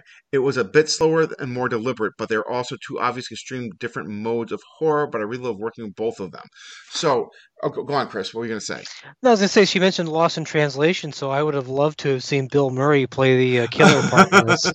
I'm serious, though. I mean, she mentions a lot of films that she drew aspirations from, and I was thinking more like Hitchcock Rear Window, and all this stuff. But the case can be made definitely for Repulsion, Rosemary's Baby, and The Tenant. I'm like, holy shit! And Seven is about a serial killer that is crazy, batshit nuts. So I mean, all these things flow perfectly well. I'm like, honestly, she made a really good film. She should be very proud of it. I love it. You gave it a thumbs up. I gave it a thumbs up. So, Christopher, anything else you'd like to add before we get into our next segment? No, I think we've covered all our bases today there, Tim. All right. So, okay, before we bounce out of it, we have to head over to the mailroom from some social media interaction.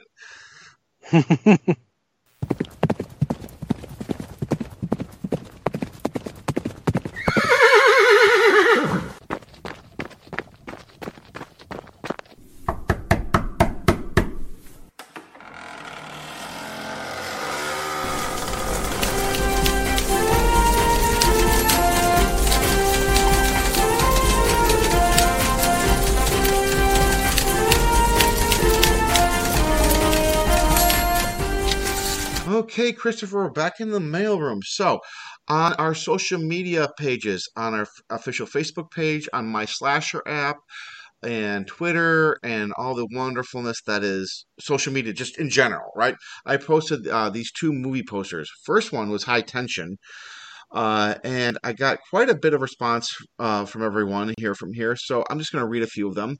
So, High Tension. So JP chimed in. I said, doing a little podcast homework. What did everybody think of this film? JP chimed in, not bad at all. The twist doesn't bug me, and I agree with the inspiration by Dean Koontz intensity.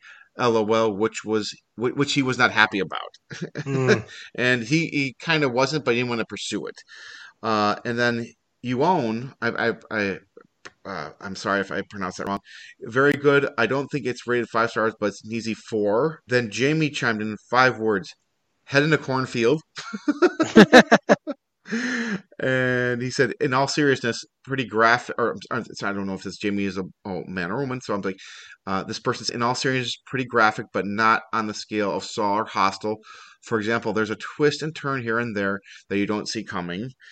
Then Gabriel chimes in and says, it was a little bit over the top, scary as hell, brutal, a little too realistic, but I guess that makes a good horror film. Hard to watch because it's super realistic gore. I will say that, yeah, there were some really gory moments with the chainsaw and the car and the the gentleman trying to help her, if you remember that, Chris. Yeah. Was not a pretty situation. Then moving on to the Slasher app for the same thing. Debbie Does the Undead says, love it, mega twisted. I'm like, okay, so thank you for that. Then let's move over to maybe our Instagram. Let's see what Instagram has to say. Instagram, always a good time. Let's see, High Tension. Instagram. Philip says, great until the ending. Move it, and that's an all-timer. So he liked it up until the last 5 minutes. Chris, I think you can agree. Yeah. Now, going to The Watcher. So, Watcher. So here, since we're here, nobody commented on my Instagram post, but let's go back to Slasher app. So, Slasher app said, sorry, scrolling, because I post a lot. Comment. Horror Cake says, I was pleasantly surprised by the plot and acting. I enjoyed seeing Monroe since It Follows, which was one of my favorites, and I'm glad to see her in this role. It also reminded me of a Hitchcock film, which we just previously touched upon. And then let me go back to now our Facebook page for The Watcher. And The Watcher said, scrolling, because that's what we do. Okay, The Watcher. Here we go. The Watcher. Joshua Tank Thomas. Now, you remember him from our previous episodes where he was a guest star on our That Superhero, Not Superhero episode. Yes. Yes. Mm-hmm. Joshua Tank Thompson said, I saw this last year in late August when it dropped on Shudder. My thoughts were a solid, well-shot, well-acted slow burn of a stalker/psychological thriller. The simplicity drew me out but never completely lost me. The aspect that really grabbed me was the consistently creepy dread of who might be lurking behind the door and around the corner. Rating 3.5 out of 5. So there you go. That is our mailroom for this month. Any comments?